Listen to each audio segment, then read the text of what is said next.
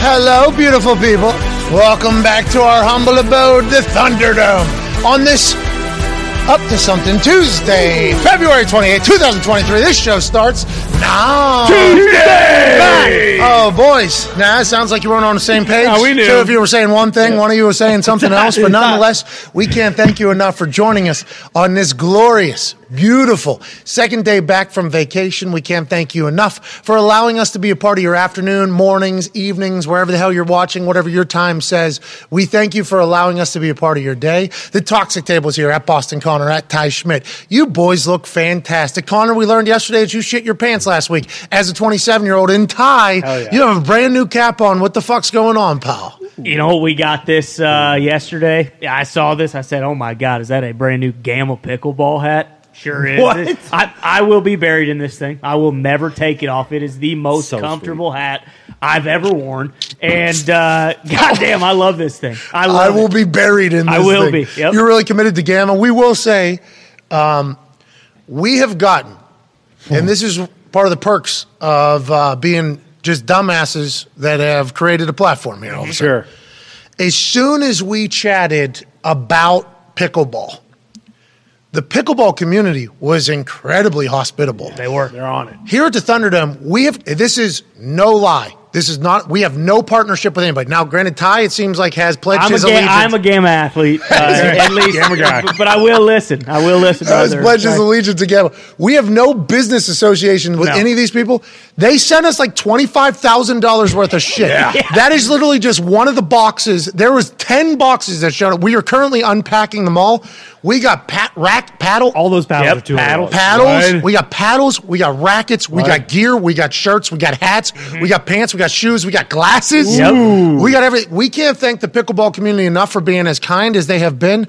Now, there's numerous companies that have sent us shit. Ty has Gamma. I'm a Gamma athlete. You know, I got my Gamma 412 paddle with a nice, longer stem. It is beautiful. My friend. At Tone Diggs, one half of the Hammer. Cowboys. Tone, we have not seen you play any pickleball in the Thunderdome at all with any of these paddles, pal. Well, I mean, all due respect to you guys, that's a Mickey Mouse net. There's no lines. There's no kitchen. You make do with what you have. There is a kitchen. There is a kitchen. Yeah, a player of my abilities. Connor, will you please go out there? Here is how this game works here at the Thunderdome. Yesterday, we started the show talking about Connor shitting his pants last week. Mm-hmm. We could not have expected that being a combo. Then Ty followed up with shitting in the shower. Had to. We did not expect that. No. We did not know that we were going to go through Thunderdome pickleball. But here it is. We got a half a net, okay? So you got to make do with what you have. Right. That is the kitchen up there. From the top of the... That is not the kitchen. That is not the kitchen. So you do not know the rules. From the top of the arc there to the net, and then the other side top of the arc to the net. Yeah, you've been playing it wrong the whole time. Probably why you haven't won a game in here. Then obviously the sides of the paint are the insides. Yep. And you're going to say, well, there's no lines up to the net. You're right. It's gentleman's game. It is. It's gentleman's game. Your eyes will deceive you. And then the back line is the top of the, whatever that is, the paint that you can't take a charge in. Yes. And that's also where you serve from. Correct. So that is currently Thunderdome Pickleball. It is our iteration of it.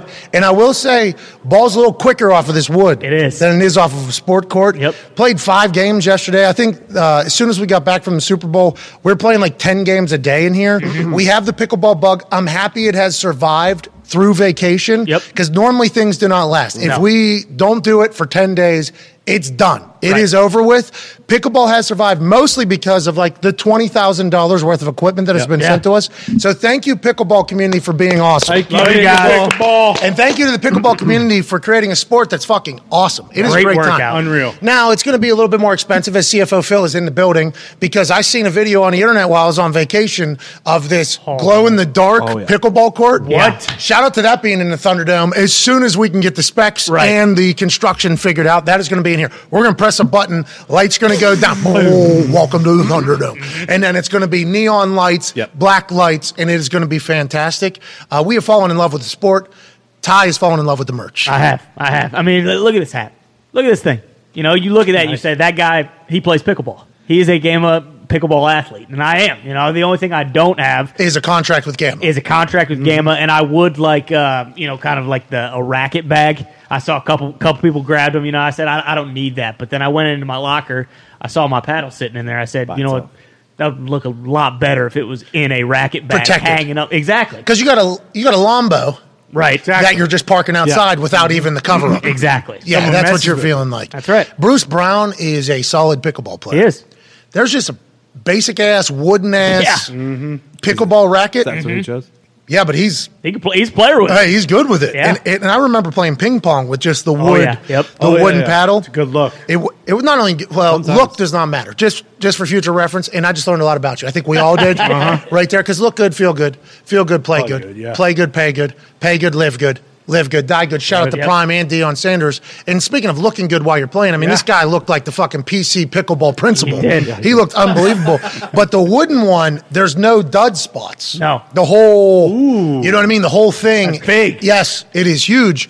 Bruce, you enjoyed the all wooden paddle and the sunglasses that made you absolutely faster and quicker on the court yesterday. Huh? Yeah. First of all, I'm a Franklin athlete with that paddle right there. That's Franklin pickleball. I love it. No frills, no fuss, no gamma this, gamma that. Just straight to the point. All action, baby. And your haircut. The shades are crucial. We're staring at blue light all day. We got these bright lights up in the gym. In the Thunderdome, the lights are on. I got contacts in, so the lights are actually necessary. But yeah, that paddle's amazing. That'll be my weapon of choice moving forward. It has he has like a wristband for his paddle. That is a bit of a con. Yeah, that's not. Yeah, well, you don't have to wear it. That's one of those things. I hit him with a nice and then that thing wrapped around his. So I had to wait to serve for him to unwrap the whole thing. It was a classic moment, classic pickleball, and we would like to say, shout out to pickleball as a whole. Yeah, we have really fallen in love here. Absolutely. I think we're building a sport court outside. Probably have to. This is fucking Bruce working on that back end. Wimbledon. And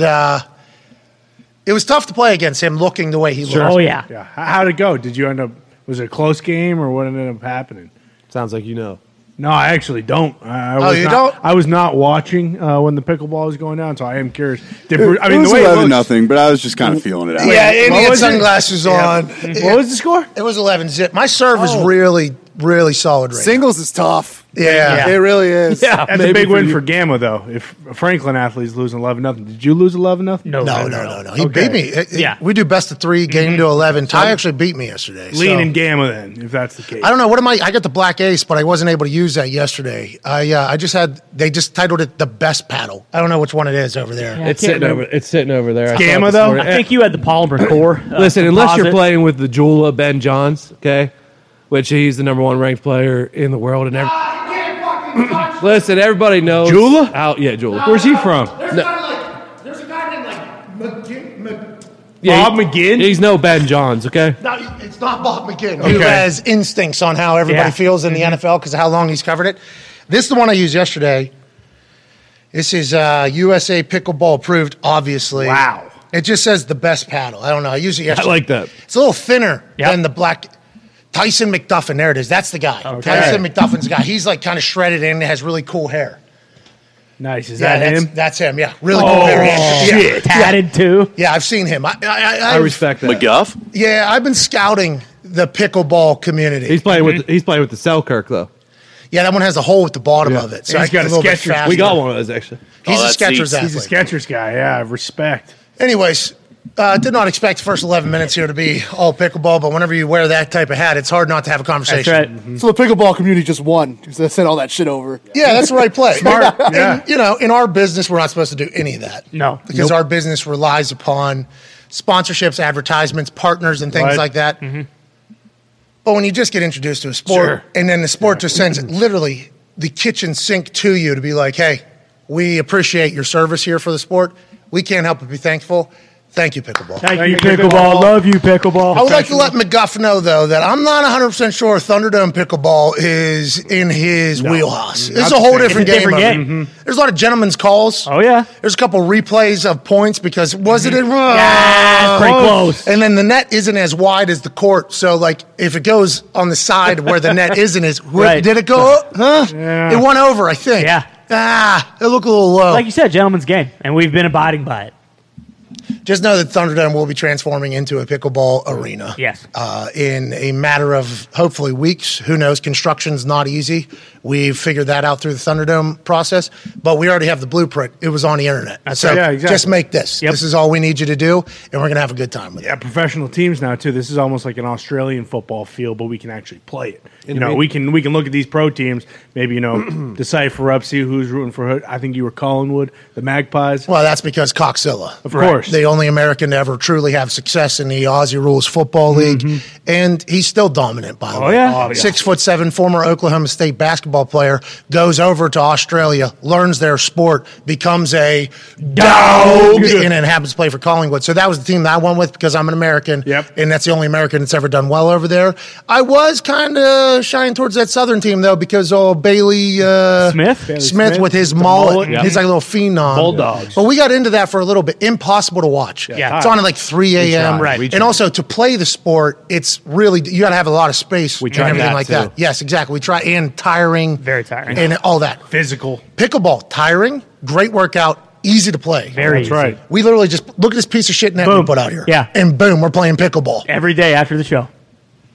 We're kind of addicted to it, aren't we? I'd so say much so. fun. I'd say so. It is a lot of fun. And it really is. Like, Bruce, I know, even if he got beat 11-0, he's getting right back in there because he feels like, okay, well, I made a couple mistakes here and there. I can win this next one. Yeah, it I is. can take this It is a next game. sport that you feel as if a couple things go different there. Exactly. I can win every game. Right. And we don't do the have to serve to score. No. That's old school. Volleyball used to do that. They changed it because it's stupid. Point happening every single time the ball is flying. That's right. In Thunderdome pickleball. Exactly. Not an actual pickleball. Pickleball is versatile. I believe I saw a tweet. They're thinking about changing it to rally score. Well, they should, because Of every other course. sport that comes from this style of thing said that. So everything needs to count. Right. You know what I mean? Everything needs to matter. And also, let's Let's move Speed the it games up. along. See a what little bit. baseball's Yeah. doing. We're very new to pickleball, and we're already telling them what they need to do, and this is going to continue to happen. Would love to have pickleball expert or players sitting right here where Rappaport sat yesterday, where Tom Telesco, general manager of the Chargers, will be sitting we today, go. Ooh. where Daniel Jeremiah, moved the sticks, will be sitting today. go. Would love to have a member of the pickleball community stop by. Speaking of Tom Telesco, Daniel Jeremiah, a lot cooking in the NFL. A lot happening around this Commanders team. Carson Wentz has officially been fired from the Washington Commanders after just 1 year after getting traded from the Indianapolis Colts to the Washington Commanders. Obviously, we can all remember what happened when he was in Indy after getting traded from the Eagles to Indianapolis. It just didn't work out. Jim Irsay was not on board for a large majority of it. His contract was big. He had great plays. He had, what are we doing? Are we playing football in the NFL or are we playing in the XFL or high school football? And then they trade him to the to the Washington Commanders. Full contract gets traded. Yep. $30 million, $25 million, whatever was left gets traded. Everybody applauded Chris Ballard for being able to get that contract. And everybody asked the Washington Commanders, are you going to be the place that Carson Wentz finds his way again? Once an MVP-type player. Then a couple hits, an injury takes place. Nick Foles goes on to win a Super Bowl. Was he mentally fucked? Was he broken? Was he ever going to be able to play great football again? Maybe the Washington Commanders are going to be able to be the place because he had scary Terry McLaurin and a place that needed a new face and a new kind of rebirth.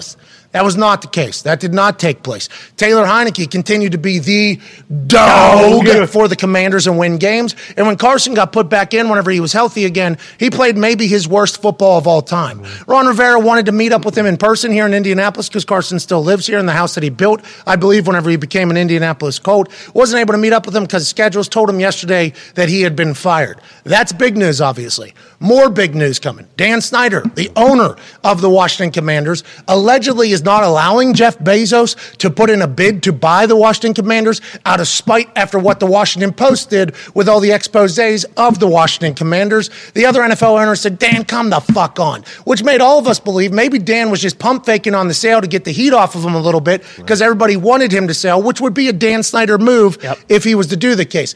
That turns out to just be a very small part of the whole thing. Now there's potential bank fraud allegations coming at Dan Snyder for taking a $55 million loan out unannounced to the rest of the partners of the Washington Commanders, which is illegal, I guess, because the bank asked if he did get permission from his partners. He said yes. They said cool, moved on. He charged $4.5 million to the Washington Commanders to have the Washington Commanders logo on his plane for marketing. He was utilizing Alleged. This is all reported. Alleged. This is all reported. He was utilizing the Washington Commanders as a piggy bank, they were saying, just making shit up to go grab money out of the accounts and put it into his pocket. Now, he was the owner of the team, and when you own something, normally that is your piggy bank. But I guess the way he was going about doing it was uncouth, not by the rules, and illegal. He has asked the rest of the owners, if he was to sell the team, if he could be indemnified, I believe, for future problems that could arise from his rule-breaking, law-breaking moves as owner of the Commanders. That's where the Commanders are right now. So just like we thought that the Commanders couldn't get any lower after the first expose that came out about the Commanders, they have somehow found their way into more shit, deeper shit. And if you're a Commanders fans, you got to be thinking, get us past all of this shit, and let's just move on. I'm excited to see how it works out. I'm excited to see what happens with the Commanders, and it seems like they are nowhere near the end of their issues, and I do not envy at all a Commander fan's life. In those other three owners that Dan Snyder that they're alleging, he took those $55 million out in loans to, do those things, and he misled the stockholders or shareholders, and that was the whole reason this is per ESPN. Per ESPN, yeah. And if he's saying, hey, the other owners, in the NFL right now, they can't come after me. Are those other owners telling the former owners of the Commanders with Snyder, like, hey, we can't do anything? It's kind of up to you three, because if we are going to get this guy out, then we're going to have to sign some sort of agreement where... Yeah, it seems like it's going to get ugly. And we tried to understand what it all meant whenever it came to the $55 million loan that he got out that wasn't approved by the minority owners of the Washington Commanders, which he lied to Bank of America, allegedly.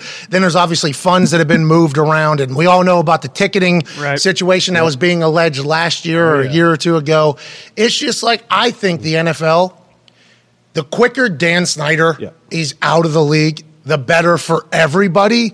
And at this point, it's all coming to a head almost. Is this going to be the thing that finally pushes him out of the league, Ty? I don't know, because it seems like the previous time we talked about this, when he was talking about selling the team, it kind of seemed like, hey, we are at the head here. Like, he's going to have to sell. And then we kind of said, like, yeah, but this guy is allegedly kind of a cockroach, and you just can't kill him. Like, it doesn't matter what sticks to him. He just keeps coming back and coming back and coming back. And look at the situation we're in. It's like, we thought it was going to be a slam dunk. Hey, Bezos wants to buy the team. He's the richest got guy in the world. Money yeah, exactly. He will buy the team. And Dan Snyder just says, nope, fuck it. I hate this guy. I don't want him to buy the team. And now he can't buy the team. Like, it seems like everyone wants him to sell the team, but deep down, like, he still holds all the cards, which I didn't think was the case. Like, it's still... I guess if you're the owner... Yeah, it's his decision. You do own the leverage. Yeah, exactly. John... Uran of Sports Business Journal. I believe French him guy. and Marshawn do a podcast that has great information. We started out on the rocks with these guys. Yeah. We started out on the rocks with these guys. Should have maybe sued them for defamation. They were saying some negative stuff about us. Should have thought. Now that we know how the world works, right? Yeah. But big fan of the reporting that both Uran and Marshawn do, and the Sports Business Journal. He puts out a tweet that just says allegations against Dan Snyder: financial misconduct, bank fraud, misuse of team funds, abuse of corporate bylaws, self-dealing, disregard of contractual and fiduciary duties, and sexual misconduct. So you see all that and you think to yourself, well, Dan Snyder's got to be out. Yeah, get him out. That ain't how Dan Snyder rolls. He's not out. That does not mean nothing. And Dan Snyder will hold on to this thing just out of spite to say fuck everybody, is allegedly and reportedly and optically how Dan Snyder operates. What a shit show in Washington, Tone. So, it's not good for the league. The league doesn't want him in there anymore, I assume. The other owners, if it's not good for the league, they're not going to love him anymore.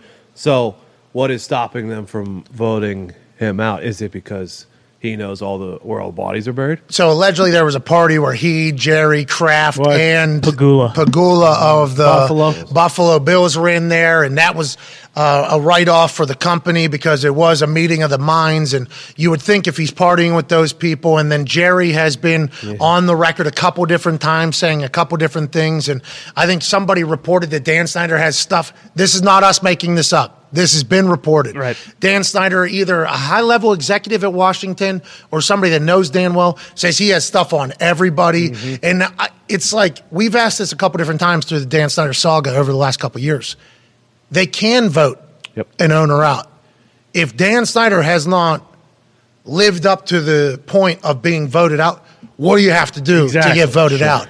Because you're always going to have owners, and this is how I think a lot of people think who are strong-willed people, self-made people, and successful people don't want to set a precedent. Okay? Yeah, exactly. If you vote Dan Snyder out, there's a lot of people in there saying like, oh, so are you guys going to vote me out if I happen to have a situation where allegations are made? Are you guys going to vote me out? I don't want to be voted out. So you never want to kind of get down that lane. But at what point do they finally say, bro, you're hurting our league much more than you're helping it? At that point, though, like, sure, yeah, if you do 37 different things, allegedly, yeah, you'll probably get voted out too. Just don't do that many things. Yeah, but that's not how it works. And like, I'd assume a lot of these we're going through a lawsuit right now that we don't understand. I assume a lot of these bazillionaires that own teams have been like, yeah, of course, if you do 37 things, but what happens if somebody gets a little bit excited and then they rally 5 people and then all of a sudden I'm getting voted out for something that didn't, like, I would assume there's a lot of paranoia too, potentially around for sure. a lot of that type of situation. But we as a member of the press, That's right. is how I'm being described, Journalist. self-proclaimed disruptor. There it right. is. Shout out to USA Today. Very good. I don't know how much that thing costs, but they've been added to the list of, Yeah. yeah, Yeah, they're right on there. yeah, self-proclaimed disruptor. But we, as a member of the press that covers the NFL heavily, Every day. Football. one of the larger NFL shows, I think, on earth right now. Lucky to be here. Thankful to be here. It's because of all the fucking people that watch. We are very thankful. We do not understand how Dan Snyder is still an owner in the NFL. No. We also don't understand how a human would want to deal with all this shit every single day and not just take fucking $7 billion, $8 billion and just kind of disappear and go live your life. But we're not talking about normal humans, owners of the NFL, and we're not talking about a normal human in Dan Snyder at all. Yeah, and like what you just said with the $7-8 billion and what Ty said earlier, if he does get offered $7 billion and that's the price he puts it at, it's not that far out of thinking like, oh, okay, I can get $7 billion. I'm changing the number. Actually, I'm not selling it for $7 billion. Yeah, when I'm you moving own to it, 8. this isn't like an eBay auction where you just put it up Exactly. there and if the reserve's met, it's got to go. Boom. This isn't like, what was that car auction up? Meekum. Meekum. This isn't like Meekum where it just goes out there. If it hits reserve, you have to sell it. This is like Dan Snyder, like, nah. Never mind. Move the goalpost. Oh, easy to get 7, huh? Yeah. All right.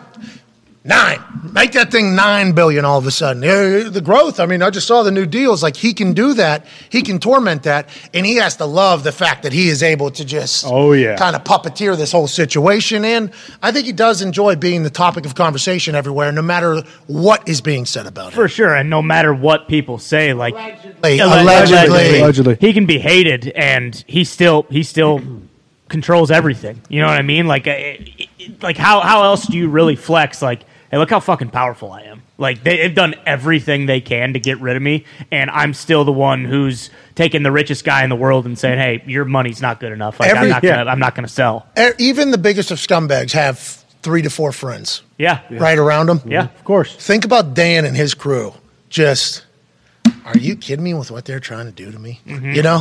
There's people, we don't think it's a lot of people, but there is certainly... Has to have an inner circle. There's though. certainly a couple people that are on his side telling him, yeah, Papa Keep John. dig in. Keep going. Put those heels in. I can't believe they're doing this Dig to you. him and Papa. And then as soon as $7 billion gets like mentioned, his friend, $7 billion. It was easy to get as soon as you said 7. Yeah. Why don't we say 10? Yeah, go up to 10. Just say 10 billion. Yeah. And Dan's like, yeah, you're fucking right. And these are the only people that have ever been nice to Dan Snyder in the last, 5-10 years probably. So he's like, yeah, this is his crew. Somewhere, somebody has a support system, no matter who the person is. You read about these like mass serial killers that are in jail. They have people that write them every single fan day. mail. Oh, yeah. That like love them. Like Ted Bundy. that are obsessed. What's that? Bundy had like a fan group. He had a following. Yeah, but even like the non-famous ones, like the horrible people have a support He system wasn't still. on that yacht alone. Exactly. There's people partying. Right now, he's probably on a plane. Yep. He is not alone. There's people around him. And every time something like, oh, did you hear what they said about you? Oh, fuck those people. Yeah, fuck those people. They'll never kill me. It's just kind of like a reigniting almost of, what does AJ always say? Every time you persecute somebody, it only makes their belief stronger. Like some people, when you persecute them, it only makes them their belief even stronger. Yeah, dig in. It makes them feel like they're even more right whenever the more people come at you. It's like, I feel like Dan Snyder certainly has that trait inside of his soul. Well, and to your point about like that has to be why they haven't gotten rid of him, because it is the precedent. Because like you said, they don't want it to just be like, oh, like a couple owners get pissed at one guy and then they start drumming all this up, and it's like, you know what? Fuck this guy. Like, if we dig hard enough and into his past deep enough, like, they're billionaires. Like they've pissed off people. Exactly. Like, they have stepped on somebody probably. For sure. Like, they have fucked somebody over probably. This is all just like that's the way from what we know that's the way it works. About business and how people get to some. You can find pissed off people somewhere in everybody's past. Exactly. That's probably why these other owners are scared to death to be like, are we really going to expose all of us to that now? For sure. Do that? But it also makes no sense. Like in terms of the owners, at least, I don't think he has anyone in his corner. It's like I feel like they unanimously. don't know. And that's, I guess, where it comes back to it is, does he have dirt on these people where they wouldn't want to do it? But it's like, once you start, again, we've said this time and time again, like once you start fucking with their money, that's when it's like, okay, all bets are off. Like, how about it was like, he was running a malpractice, or what's the word? I forget the word. What's it called? Malcontent? No. We'll just say inept. Anyways, the way he ran his business completely fucked. Mm-hmm. He offended women. He sexualized this. He harassed this. He had this going on. He did this. And then when it came out, he stole some money maybe from the other. That's it. Whoa, whoa, whoa, whoa, whoa. Like, yeah, exactly. That's when they fucking started raising a stink. No, we don't do that. The other stuff is terrible. You don't do that either. That's disgusting. But we can look the other way. Okay, we'll take some classes. We'll make sure that doesn't happen anymore. We'll put more new leadership in here. Dan, you're not coming to meetings. Your wife is coming to meetings now. Okay, we're doing a whole thing. Did you steal money from us? You did, didn't you? I didn't do one of you. Yeah. Dan. No. Dan, did you, harass a bunch of people? I didn't know it was at the time. It was just how we did. I apologize. I'm sorry. Okay, did you fuck over the local county? Well, I didn't mean to. Did you steal money from? No, I didn't. You remember that Notre Dame Navy game, Dan? Remember when you said there was no people at that game and they took the money? Well, I didn't do. You did, Dan. Maybe I did. You son of a fucking. That is really what we thought would take place. Yeah. That was not what took place, though. So I guess we should give a little bit more credit to the other NFL owners. But everybody assumed that was going to be whenever they removed Dan Snyder. They have not yet. Interesting story. They don't have a quarterback now. Nope. They don't have a team owner, maybe. They haven't fucked up. Congrats to the Commanders. Yeah, shout out. Commanders just grab a shovel, it seems like. That's right. No, they got Sam Howell now. Yeah. Oh, yeah, and he's a dog. Heineke said that Sam Howell is worthy of being seen if he's a dude or not. Eric Bieniemy, new offense coordinator over there. Grand slam in his opening press conference. Crushed it. What are you saying? He hit a grand slam in his opening press conference. They got their guy. Was that the first time we've ever heard Eric Bieniemy speak? Yes. That was the first time I've heard him speak. Me too. Was that the first time a lot of people have heard him speak? Not a lot of people. Some people in Colorado have heard him speak before, but I do know. Because he was coach over there, right? Yeah. But for sure, as far as NFL goes, what was that? I do believe that was the first time we heard him say Colorado. something. Per Colorado. But that was our first time listening to him speak. Yes. And he was talking about Shady. And I thought he hit a bomb. I'm not. Of course. Just like us. All right, let's run it. Let's run it and see what everybody else. I feel like it drips of insincerity. Mm-hmm. You know what I mean? Like, I feel like he is putting on, I think he's trying to bite his tongue, but also this is his first press conference at a new place with a new conversation. Shady McCoy, who was obviously a part of the Kansas City Chiefs for 1 year, won a Super Bowl with them, did not play, came out on Speak. I believe, on Fox Sports, alongside Acho and Joy Taylor. Yep. Great show, and LaShawn is wide open on a microphone. Mm-hmm. He is great on a microphone. He basically said, what the fuck does Eric Bieniemy do? He said, I was there for a year. Aside from just motherfucking people, he really didn't do anything. Now, other people have come out and said, that's not exactly true for our situation, my situation, and everything like that. But LaShawn McCoy gave his take. So Eric Bieniemy was asked about it in his opening press conference with the Washington Commanders, and this is how he answered it. LaShawn McCoy is a future Hall of Fame runner, okay? Everybody's entitled to their own position, to their own comments and how they feel. When it's all said and done with, I think that's all I have to say, because he's entitled to his own opinion. That's life. Okay, you got good and you have bad. You know, it does not impact me in any way. Because one thing that you learn when you're in this position, you have to learn to eliminate distractions. All right. My job is to focus on the now. Everything outside these walls has no impact on Eric Bieniemy moving forward. Appreciate it, Coach. Thank you. All right, so like obviously the right thing to say there, but like the fake smile at the end, for me it just felt like behind his face he wanted to say like, "Fuck that dude." LaShawn McCoy did nothing for us, like So I almost took it as like maybe the reason why he hasn't been able to get a gig at some places is because when he's speaking, this is my first time ever hearing him speak, I'm like, oh, he wants to say something else, but that might just be how he speaks. So I think maybe we should kind of give him a little bit more opportunity to talk. But after listening to him speak one time, I was like, I could see how people would be like, oh, it doesn't seem like he's saying what he really wants to say. If you listen to any player talk about a good coach or any coaches talk about it, it's like you got to be yourself. You got to be authentic. You got to do your thing. Felt like he didn't say what he wanted to say, but it's also his press conference, so he had to say what he had to say there. Just an interesting dynamic and situation around the entire Eric Bieniemy situation. Don't love that he had to go to the Washington Commanders to take the same role pretty much. I think he's also assistant head coach, so he got a little bit of a promotion and title to potentially become a head coach. Like other people have been in the Kansas City Chiefs organization. Andy Reid has obviously been calling the plays and designing the plays and doing everything like that, and they've been able to get a head coaching gig. And Eric Bieniemy's been there for a long time. They've had a lot of success. So I'm not saying that I think it's bullshit that he has not got an opportunity to showcase if he could be a head coach and he has to go to the Commanders to do this.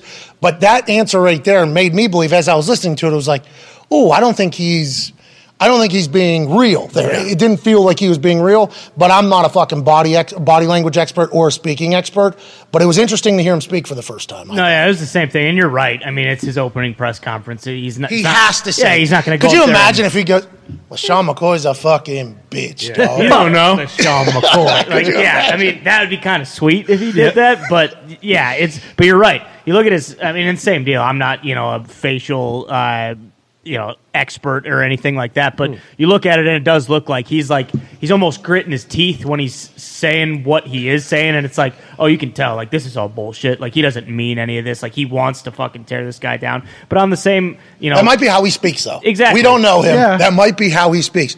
But watching him say that and listening to the way he was saying it, it's like, and the smile at the end was like, oh man, he is screaming fuck that guy, but he can't say it. But then you're also right. It's like, he's going and he's going to call plays now, and he's got the offense, but he's also doing it basically with a rookie quarterback. Like, is he even in the Commanders organization? Exactly. Like, he's set up to fail. He really is. So it kind of, I guess he'll really prove, like, if they go out and their offense looks great this year, like, he probably will get a head coaching job after this year. Definitely. And not just probably, because he's got rings. Mm-hmm.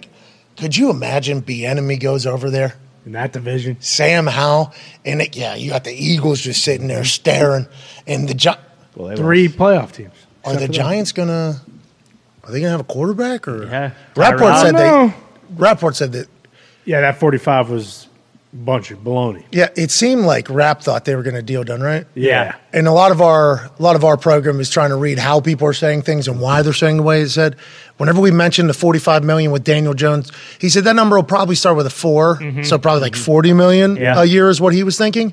But he said that like pretty matter of fact, like Giants and Jones are going to get a deal done, and that was big for me. That was news. Hey, Bruce, you're a big Giants fan. Whenever you heard Rapp say that was good news, right? And that was big news, too, because it sounded like the way it was being painted about him asking for $45 million was an attempt to get Giants fans over Daniel Jones and move on to the next one. When Rapp says that deal will probably start with a 4, he almost said that as like a matter of fact that the Giants and Jones are going to get a deal done. Is that how you took that thing, what he said? Yeah, for sure. Also, when he's kind of switching from CAA to, I think, athletes first, like you don't know if the CAA guys are kind of, trying to bury him? Yeah. We couldn't get a deal done because Daniel wants this. Yeah, Daniel wants 45. I think there are a lot of Giants fans that probably think 40 is probably still a lot for Danny Dimes, but, I just envision you tag either him or Saquon, right? And I think we'll get a deal done with both of them. I'm kind of trying to block out the noise. And just you're like Eric Bieniemy. That's right. All just kind of outside of the building. Yeah, just kind of hope and pray that it gets. Is that how he's like? That was interesting to hear how he. Yeah, referring to himself in the third person. Eric Bieniemy does not care. That's kind of weird. It was sick. No, I thought it was sweet.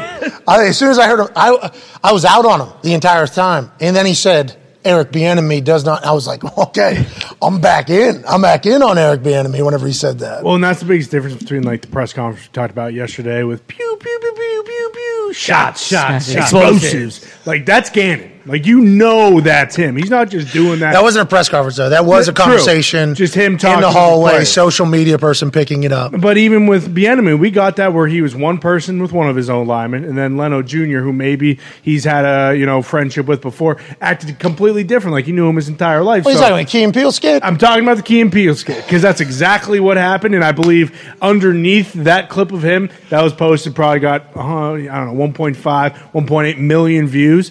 But that's kind of the authenticity difference. Like, Gannon is Gannon. And because of that, I'm kind of leaning more towards, like, him. And maybe, sure, he gave up 38 points in a Super Bowl and then got a head coaching job just like Matt Patricia. Patrick Mahomes. He is a very good Travis Kelce. They have weapons all over the place, and Andy Reid, again, is the guy at the helm over there. But if that's how my head coach is going to act, and he's going to be like that the entire time, and I feel like we just kind of saw this with Sirianni, like, yeah, if you are this consistent guy, even though you're talking about the flowers and manure, if you're always the flowers and manure guy, like, your team is going to buy in and play for you. And if that's what Gannon's going to do, then it feels as though they're going to have a lot more success than Bieniemy, who's going to talk about himself in the third person. Because if the Commanders go out there and lose, 35-0, I would assume the team meeting would be something like, "Look, Eric Bieniemy did his job." Okay, I don't know what Sam Howell allegedly, allegedly, but I enjoyed him. So when he's talking to White Cuz, yes, other white linemen, and he goes, "I can't wait to get the bucket." He goes, "Okay, sounds good," and then. Yeah. It was, what's up, boy? Boom. Yeah. Full on. If he's like that all the time, let's go. Yeah, sure. I'm like, here we go. Mm-hmm. Also, to the other whites on the Commanders, when you approach Bieniemy, we're coming big dap. Yeah, we're coming big daps. Mm-hmm. We're not doing all right. Let's try to break through there. Let's do that entire thing. You got to read the situation, but that's what I heard. And I am a stooge. I am an idiot. Pretty solid people reader. I think people would say, who have been around me for a long time, pretty good at getting a quick, okay, love, hate, let's move on. I think we should question this person. Been something that I've had, been wrong before, not saying I'm always right. That was my first time hearing him speak, I was like, that feels like he's holding something back. That feels like that isn't the actual Eric Bieniemy. When Eric Bieniemy said Eric Bieniemy, I was like, okay, so there is a little bit in there. We wish him nothing but the best. Yep. I hope the Commanders have massive success. We do not understand why he has not been given a head coaching job, but when I watched that, I thought to myself, that might be why people have some second guesses, because who is he? How is he going to be? What's he going to be? He has the opportunity to really prove himself in an organization that is the most dysfunctional in the history of the NFL at this exact moment. Bills defensive coordinator Leslie Frazier is taking a year off from coaching out of nowhere. Yeah. It is February 28th. New league year starts March 15th, I do believe.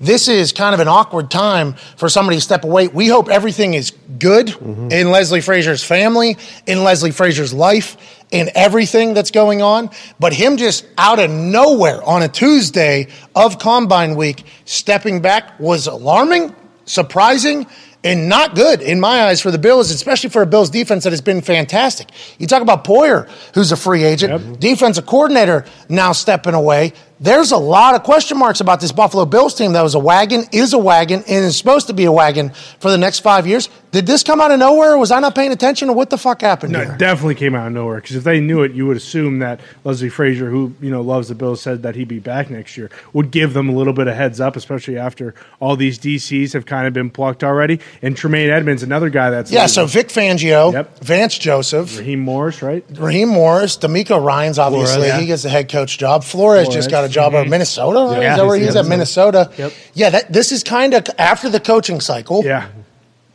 Before new league year. It's an interesting time. That's why we hope everything's okay. Yeah. Exactly. Like, we do hope everything's okay at the Leslie Frazier family. And like free agents too. Like, if you're a free agent and you are on the defensive side, you want to know who your guy is. This does set up for a fantastic Rex Ryan reunion in Buffalo, because he just interviewed for the DC in Denver. You don't think with McDermott it might not work over I think there? he interviewed with Denver because he knew that there was a chance they could pay. The paycheck would have been, and Peyton.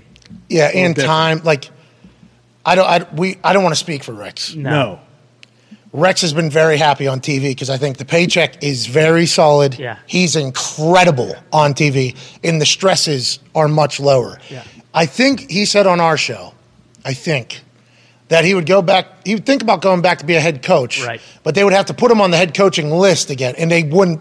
He was never on the head. not gonna happen. He pissed somebody off. It seemed like he pissed somebody off. Snyder. Was not on the head coaching list. So he said, I'm not going back to be a coordinator because, why would I go take the paycheck that coordinators are paid when I can do what I do on TV? He said I think that's how it all went down. Mm-hmm. I might be wrong. Fact check me. But I think that is how he kind of explained it all. The Broncos, though, with the richest owner in the game, I think he was potentially thinking and Sean Payton was maybe pitching hey, we're playing in a different clubhouse over here. There's what coordinators are getting paid maybe other places. They want to win here. After what they experienced last year in their first year as owners, they would like to bring in a steady hand, somebody that knows what the fuck they're doing, and also a little bit of pub isn't a bad thing for the Denver Broncos in a positive way, right. And Rex Ryan certainly brings that. So I don't think Rex Ryan is just taking any coordinator job. Sure. I think it was only a specific coordinator job because of the situation. Once again, I'm not speaking for him. We have not asked him, but I think that was the case. But if he was to go back to Buffalo, that'd be awesome. Rex Ryan back in the NFL would be amazing for us. Yeah. Certainly for us and the NFL as a whole. Where's Rob at? Is he in Vegas? Rob Ryan, great question. I think he is in Vegas. He watches the show. Hey, Rob, where the fuck are you at right now? Yeah, what the hell? Yeah. Can we? Love Was he at you, the Rob. Saint? No, that No, was a 'cause long I- time ago. Yeah, he was. I think it was Mitt who said, "Hey, my dad said that Rob watches the show." Yeah. So he's in Vegas. Yeah, Mitt's dad runs too. In Vegas, yep. Currently still in Vegas? According to Wikipedia. DC or linebackers? What is he? Senior assistant. Love that gig. It's a great position. Genius. Who? Somebody just took another one of those.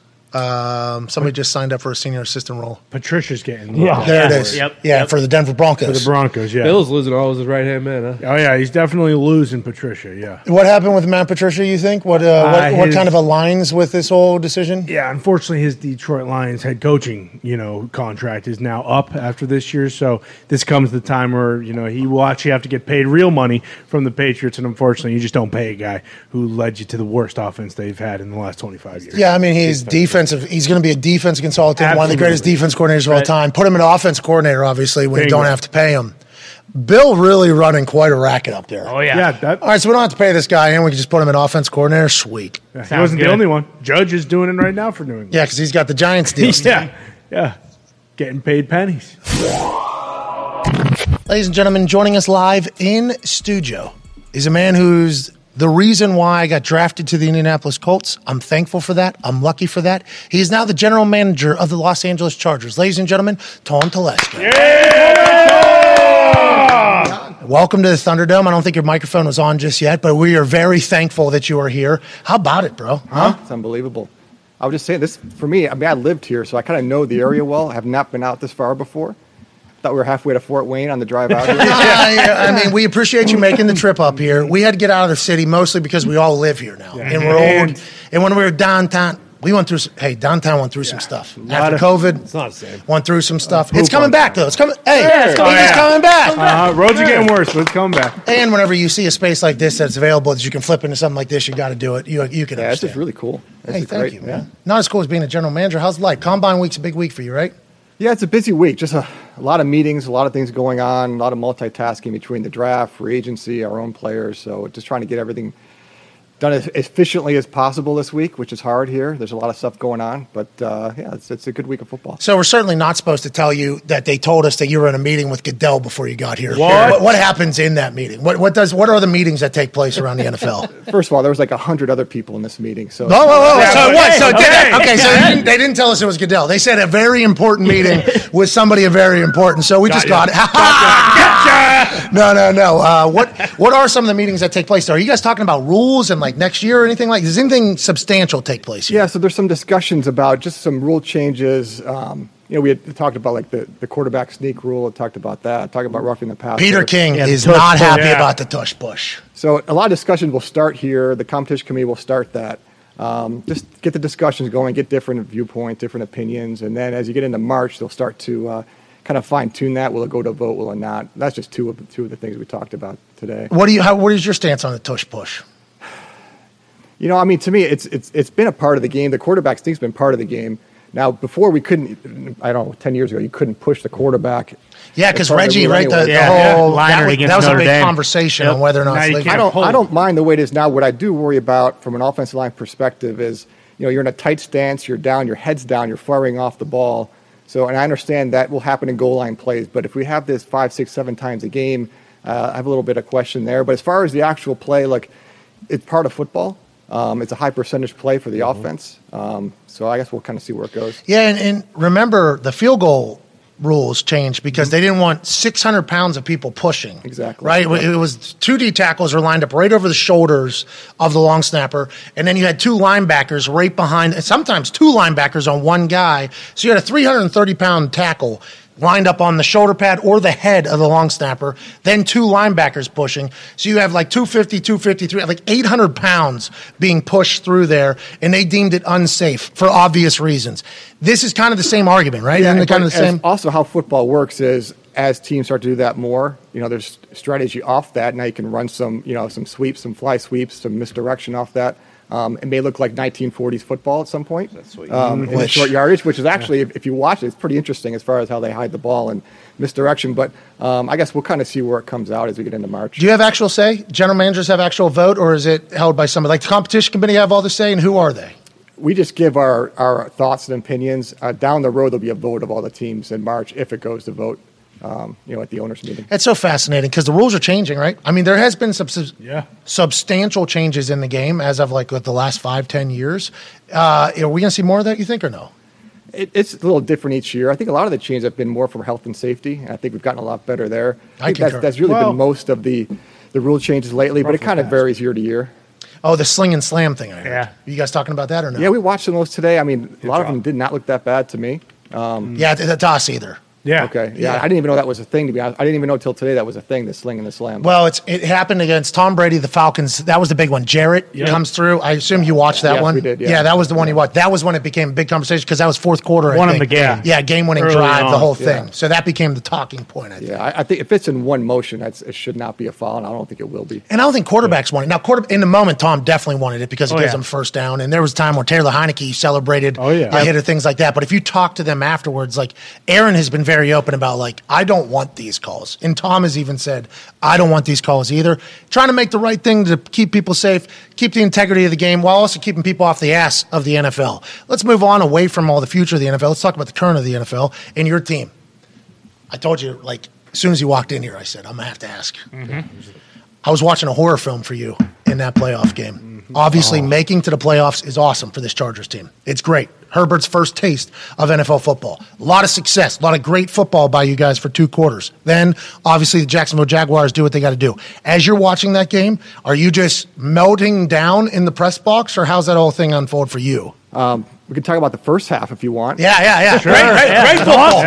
Biggest stage, showed up. Yeah. Hey, played great. First playoff game. Guys got moxie. They can work it, Just based on how we played in the first half, even in the second half wasn't going our way through the third quarter, I still had in my mind, like, we just got to make one play on offense or defense on a third down, and we're going to be fine. The end score may not look pretty. It may be a lot closer than it should, but that will still be fine. And I felt like that way all the way to the final drive. So I wasn't in that panic mode of what's happening. I was like, hey, we just got to make one more play. It's a playoff game. We're playing a really good team. This happens. But on offense, we couldn't convert third down. And then on defense, we couldn't get a third down stop the whole second half. So you got to get off the field. I mean, it's just basic football. Yeah, and usually when you have a lead like that, the only way you'll lose is if you have turnovers. We had no turnovers in the second half, but we didn't extend any drives on offense, didn't run the ball real well when we had to run it.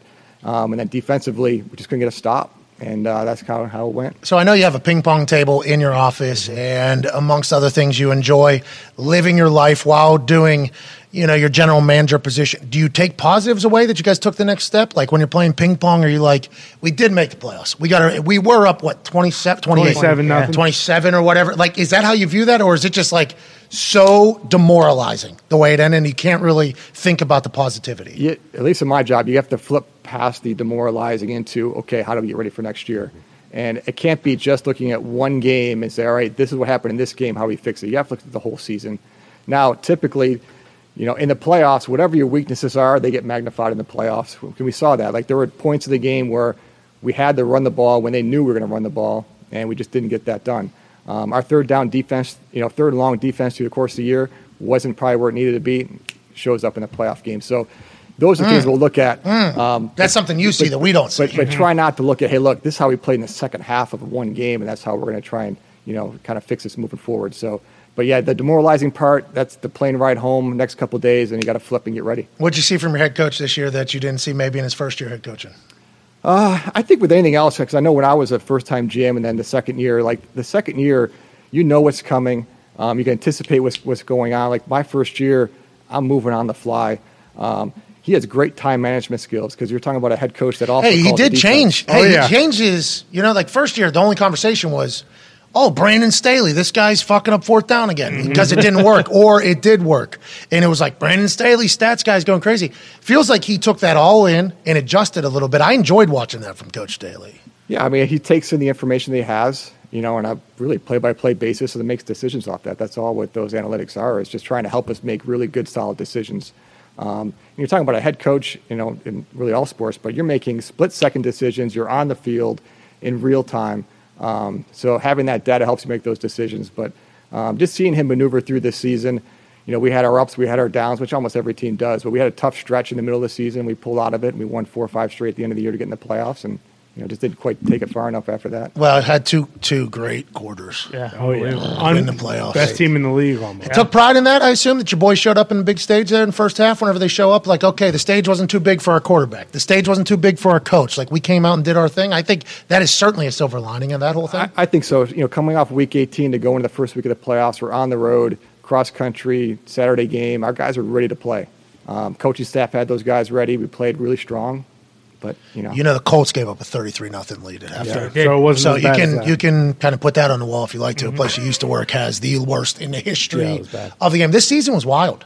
Did you get a feeling about that or no? Like it was tough to predict what was going to take place every single week. Some teams were like incredibly hot, then they got ice cold. Like you guys said, you had a middle stretch there where you kind of got a little. Why is that? Do you think this year was different football than any other year? I don't think so. I mean, Philly kind of ran from beginning to end, but everybody else usually has their different. Ups and downs. Like even the year the Rams won the Super Bowl, they had beginning of the year they didn't start real strong, and then they finished strong and then played well in the playoffs. Just like the Bucs the year before. Just like the Bucs, yeah. So I think that's just kind of normal, and that's what makes our league so great. Is you don't just have a couple teams that are out in front of everybody else, and everyone has their ups and downs, but that makes it competitive. Tone has a question for you.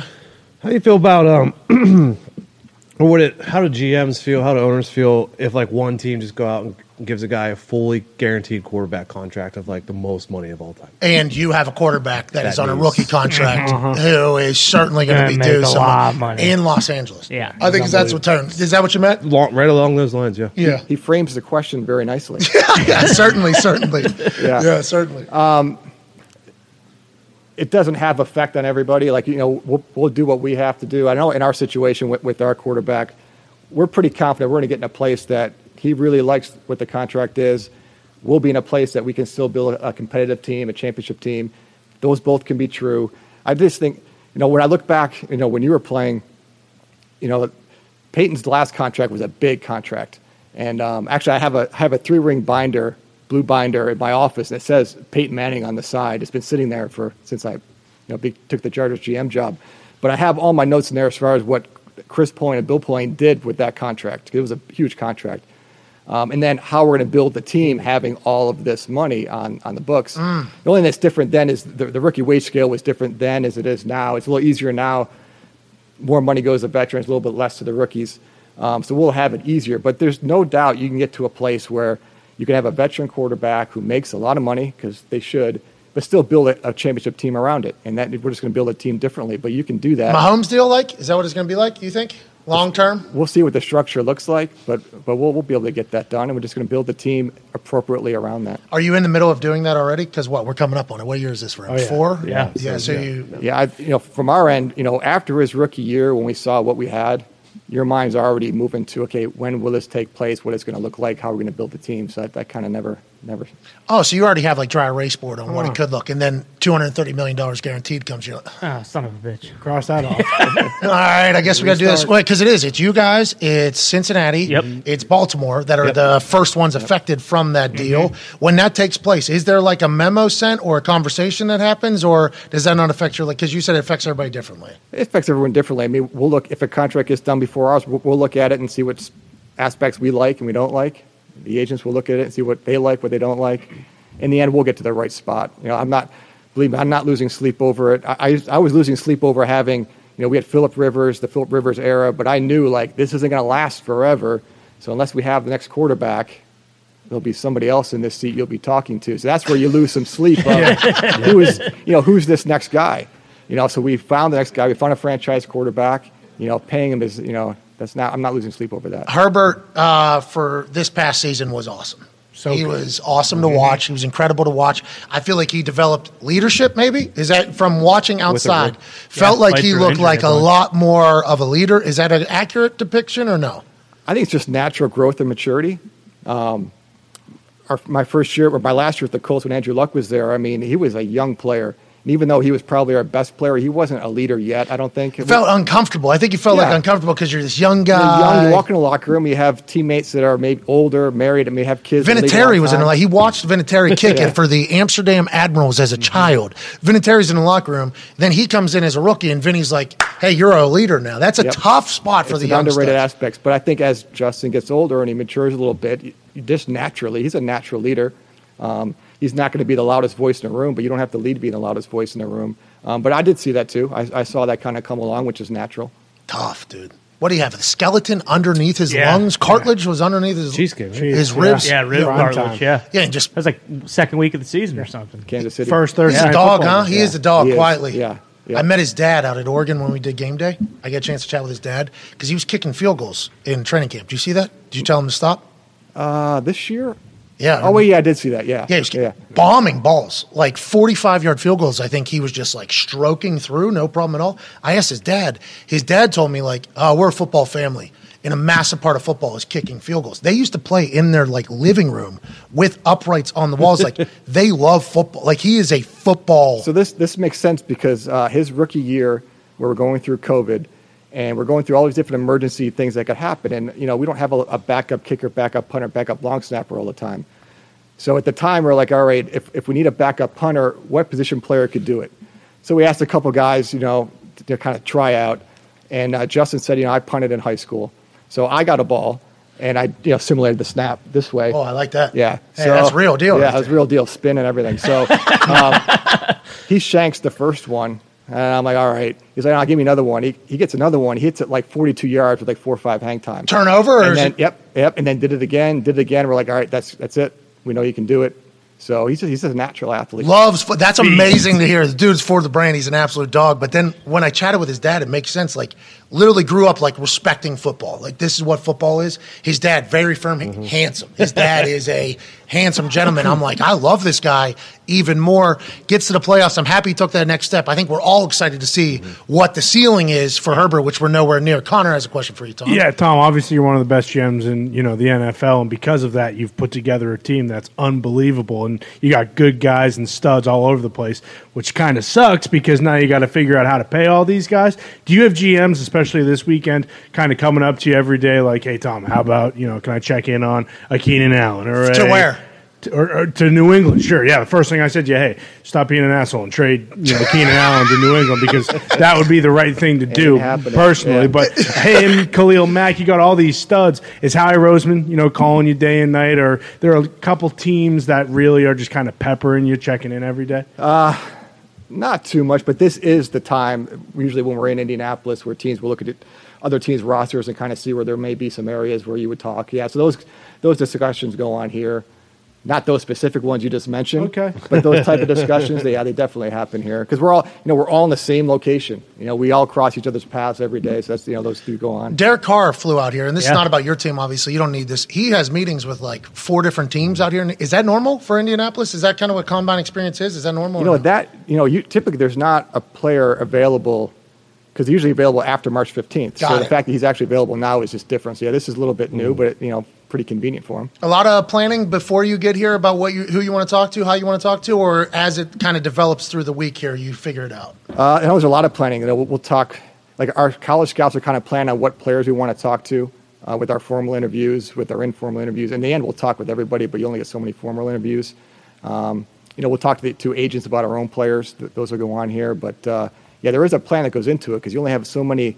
It's a tight time frame this week and a lot of work to get done. Ty has a question for you, Tom. Yeah, Tom, last year, kind of to Connor's point, we were talking about, like how good your team is on paper, and you said you hate that term because ultimately, like, it doesn't mean shit, what the team that plays out there is the team that matters. But how hard is it, especially after you make the playoffs, like how difficult is it, like being honest with yourself, saying, hey, these are really the areas we need to improve? Like, we're obviously very good, we made it to the playoffs, but how difficult is that conversation with yourself? Like, okay, this is really the area we need to improve on next year. That's a great question because you really got to be honest about where you are with your football team. Not just me, but everybody else involved. I think it's important for us, like when the season ends, we take a step back, kind of reevaluate where we are, and then get together and just discuss and talk about things. Doing it in season is so hard because you're kind of looking at each week individually, but sit back after the season, discuss it with the right people, and you just, from our standpoint, you're really never looking at the positives. You're always looking at what can you get fixed, what can you make improvements on. That's all we ever talk about. We never really sit around saying, "Boy, we got Keenan Allen. He's a heck of a receiver." No, we're trying to, what else we need to get done. So you're always looking at the negatives more than the positives, unfortunately. Oh, so you said third down defense. What's that? So we need slot what's that? corner? Nickel? Yep. Yeah. Yep. What are we looking at Another here? D What's the tackle. deal, Tom? Again, like it's a combination of players, development, coaching, the whole thing. It kind of all. If it was just like adding one player, well, that'd be easy. Spent a lot of money last offseason, right? Mm-hmm. Made some plays. Yeah. Khalil comes in. JC Jackson comes in. Who else? You guys spent some. My boss is getting paid. Kyle Van Noy. Van Noy came in. You guys made a lot of moves. Gerald Everett. Hey, he started. He told us. Well, I think somebody else told us, and then we had to ask him about. Oh, I think it was your commentator crew. Yeah. They just ratted you out immediately. Okay. Immediately, I asked them. DJ. I was like, "What's going on with Kyle Van Noy?" They're like, "It feels like he's taking more of a leadership role. Like feels a little bit more comfortable." And then we asked him, and he was like, "Yeah, he got to a point, just like you were talking about with Herbert and Luck. He got a little bit more comfortable. I think being a little bit more of a leader in a brand new locker room. He was obviously. Are you going to be active in free agency? That's not something that was normally your MO. I don't. Yeah, I mean, we cannot be as active this year as last year, just based on the space that we have. So we won't be as active. We'll still look to add where we can add, but won't be anything like last year. But if we can add, we signed Kyle after the draft last year. He was tremendous. I mean, we knew he was a great leader, but we really saw like his play in like November, December just went like this, and then his leadership, being around, more comfortable with the guys, he was tremendous. But we signed Bryce Callahan late in the process. Great name. Bryce had a great year for us. So that may be more the market we're in this year, but we'll kind of see how it plays out. Does Eckler just have a touchdown incentive? Mm-hmm. Dude just scores. All he does is just score. Yeah. That might have been the most sure bet of the year. Oh, yeah. Eckler, anytime touchdown. And then 2 touchdowns was pretty much like every game. He's remarkable, that dude. He really is. And he does it all. And he does all the things as far as pass protection that nobody really talks about because you can't really quantify it in fantasy points. But pass protection, obviously, catching out of the backfield, running the ball. He does everything for us. He's just a great player. What do you think about the combine? Is it losing its luster or no? We had Rapport on. Rapport was talking about how some of the coaches aren't coming anymore. And I guess it makes sense for coaches not necessarily to be here, but I feel like personnel and staff probably always going to be at the combine or no? I mean, the combine is as important now as it's ever been. It's just that I think we've found different ways to be more efficient working. COVID. Exactly. I mean, I've learned a lot of things from COVID. So, as far as when we come here, like how efficient can we be? Like there's certain things that we need to be here for, but there are things like do we need 30 people watching the short shuttle? Like, just give me the time. I don't need to watch the short shuttle. No, everybody has their different times, remember? Yeah, right. But again, so there's a lot of things that we do, we've always done, I think we can get better at. But the combine is important, but we've kind of, there's different ways to kind of handle this. I think we've all kind of changed a little. Not all of us, but I know we've even changed a little bit. So how's the SoFi coming? We enjoy it? Great atmosphere. It rains in there, though. Yeah, Be it rained, careful. bro. That place Did you kind of hear about sucks. that? I think it blew in on the sides, didn't it? Yeah. Don't matter. Well, I mean, it rained either in way. there. It was slick. Bro, we were there. We were standing there on the sideline. We have no idea how we got to do figure it that. out. We were. Did you hear about this? We were calling I heard about it, yeah. on the sideline, just standing, walking the perimeter of the Sweet field stadium. Right. while the national championship is happening. SoFi is beautiful. Those field suites. Yeah, quite a racket you're running, Tom. It seems like quite a racket, Tom. I don't know if that's You like necessarily. staring at asses, the players. But Yeah. that stadium is beautiful, top notch. And then once it started raining in there, we're like, this seems to be inefficient. But it was in Los Angeles. It was raining in a dome. It's not a dome, Well, I it's not guess. a dome. Yeah, it's Canopy. It's a covered Lightning. stadium or a canopy. I don't know. Yeah, Indoor, whatever outdoor, it is. Indoor, Exactly. outdoor. How do you feel about that, though? Because obviously that is a conversation that took place, 3 years ago, I think, with the Chargers whenever you guys were in the MLS stadium and then going into SoFi. And then now you got the face of the franchise. You make the playoffs. SoFi's beautiful. It feels like everything's really going in the Chargers' direction over there. Yeah, that's the plan. The arrow's up. You know, we just got to keep it moving forward. So, you know, back-to-back winning seasons made the playoffs this year, but we got to take it much farther. But yeah, we've got a quarterback in hand. We've got a nice group of players around him, both, you know, some veterans and some younger players, and it's a beautiful stadium. And really, the fan support this year, really coming from the soccer stadium and then moving to SoFi. In the first year, it was COVID, so it was empty. So then the second year, like, what is it really going to be like? Sure. And it was much better than I ever would have anticipated. Just didn't know. It's, you know, we're new in the market, new stadium.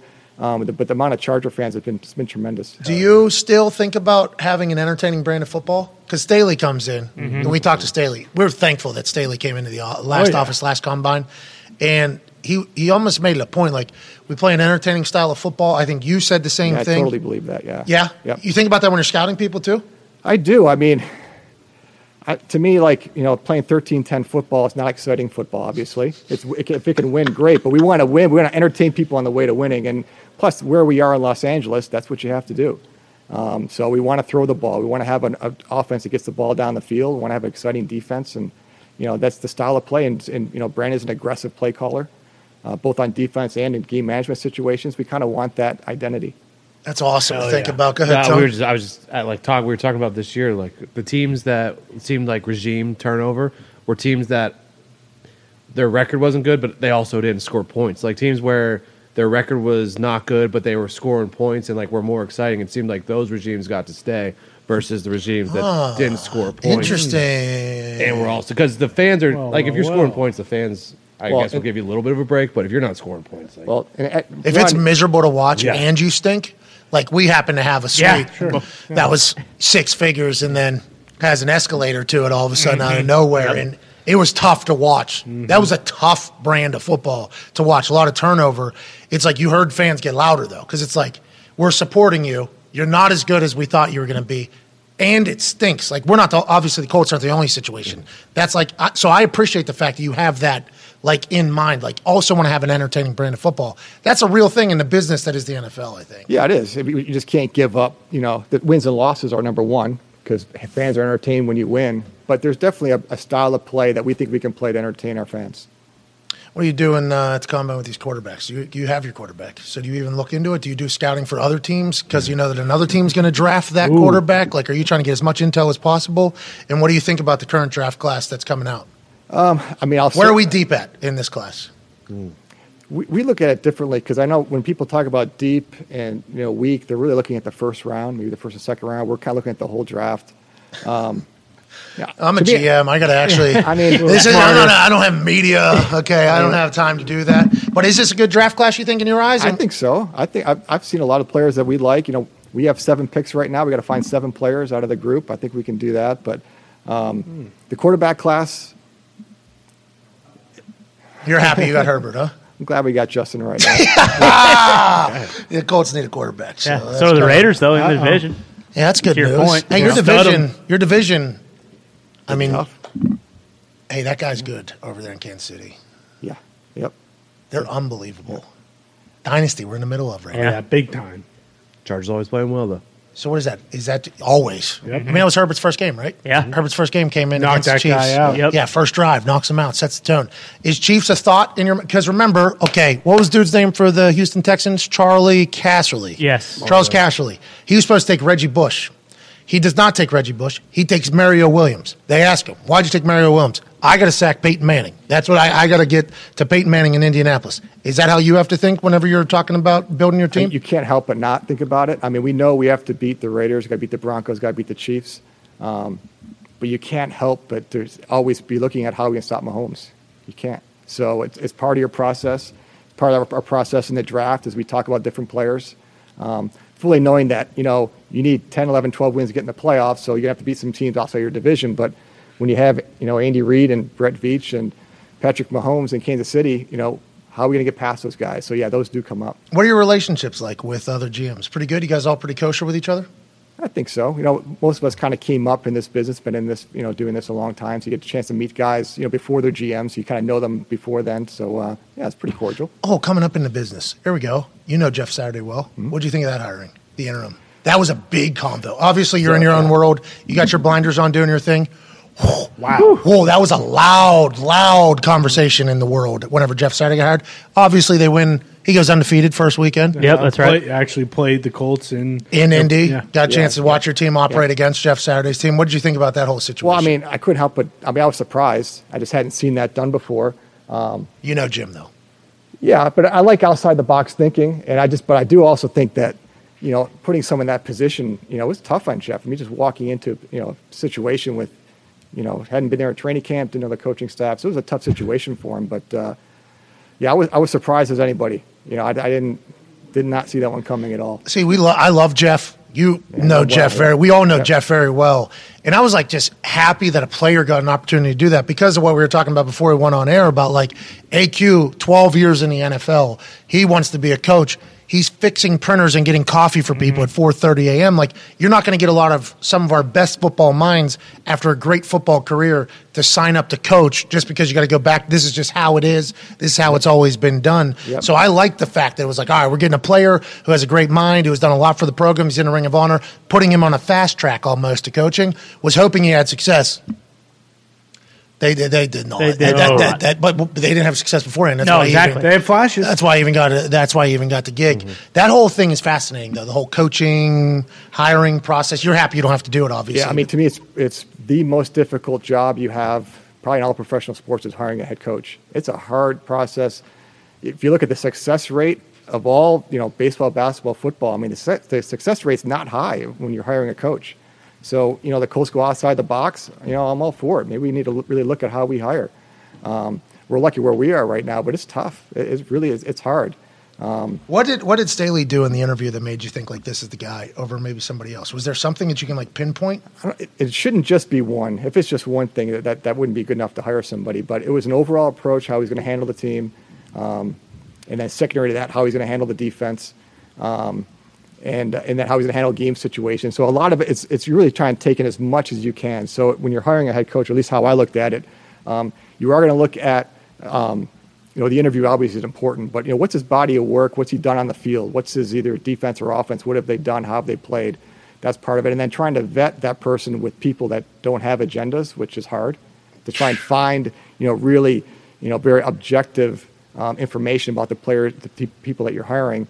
So those were the three things that went into it, and he just really, checked off all the boxes. Hell yeah. Well, happy for you. Congratulations. Thank you so much for stopping by. A lot of negotiating this offseason or no? Oh, yeah. I got a lawsuit you can dive into. Yeah, I need you. If you want to take a peek, just go down to Mississippi. Do you have anything to say actually? About do you want to say anything about me being sued? For anything like that? What are you being sued for? Well, defamation, dude. It's a whole thing. We didn't break the news. No, we just talked about the news. Reported on it, right? And then now, I'm gonna get deposed. That's gonna be must watch. You have a lot more lawsuits coming from all over the place. That's the point. That's why I'm being so like a lot of people are telling me don't. Why are you talking about? Because I don't have a lawyer. I'm gonna have to hire one, obviously, and I'm in the process. I've been interviewing lawyers. I've been doing the whole thing, and a lot of people are like, "Stop talking about it. You're only making it harder." It's like, no, I'm not gonna. This is not how this works. I am not just gonna lay here and just take it, Tom. I think I've been like this probably forever, though. That's kind of how I've got a guy at Ice Miller. You might be able to. Here in town. Yeah. Atta baby, Tom. Right down the street. I appreciate the hell out of you. Have a great Combine week. Good luck with everything. And thank you so much for making the trek up here to the Thunderdome.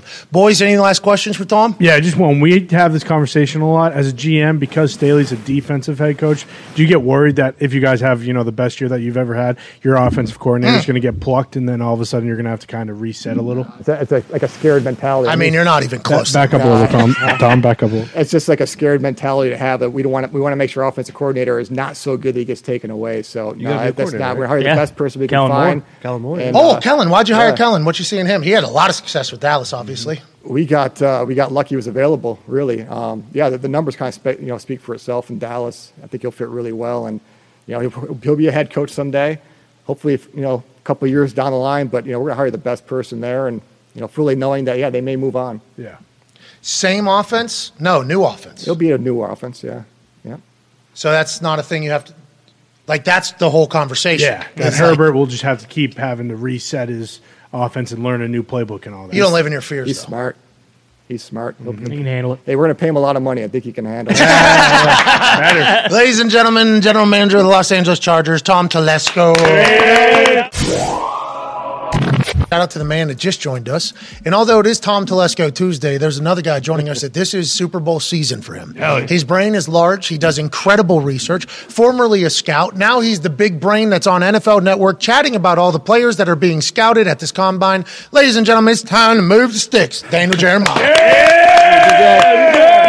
Mr. Jeremiah, thank you for making the trek to the Thunderdome. You're the fucking man. No, you guys are too kind. Can I just say a thank you, by the way, because I'm getting ready to have 4 days of calling 40s, and you kind of get repetitive saying the same thing over and over again. But thanks to the show, I've got a new one I can use, which is that guy was running like he just had some bad tacos. Boom. Boom. There you go. Hey, Free of charge. Shout out. Yeah. And if he poops his pants, it'll probably help him. Hey, in Indy, too. Like, there's a lot of how about this guy? Unbelievable, man. 27 years old. I know. And I just saw the clip, so I saw the social clip. And then I'm like, about 30 seconds in, I'm like, I knew the whole story. And I'm like, there's still a minute and a half. Like, what else is there to tell? We dove in. But you went a little deeper than I thought you would go. How about the toilet closed? And, by the way, the Lulu underwear, I've been on a trip before where I didn't have enough, and I've had to go. Bingo. Not cheap. No, they weren't. And I never buy That clothes. was a tough sacrifice. And I kind of left out. It took me 4 hours to clean the poop off the walls and the floor. I had to get a new bath mat. I mean, it was tough. Let's move into this because you're an incredible scout,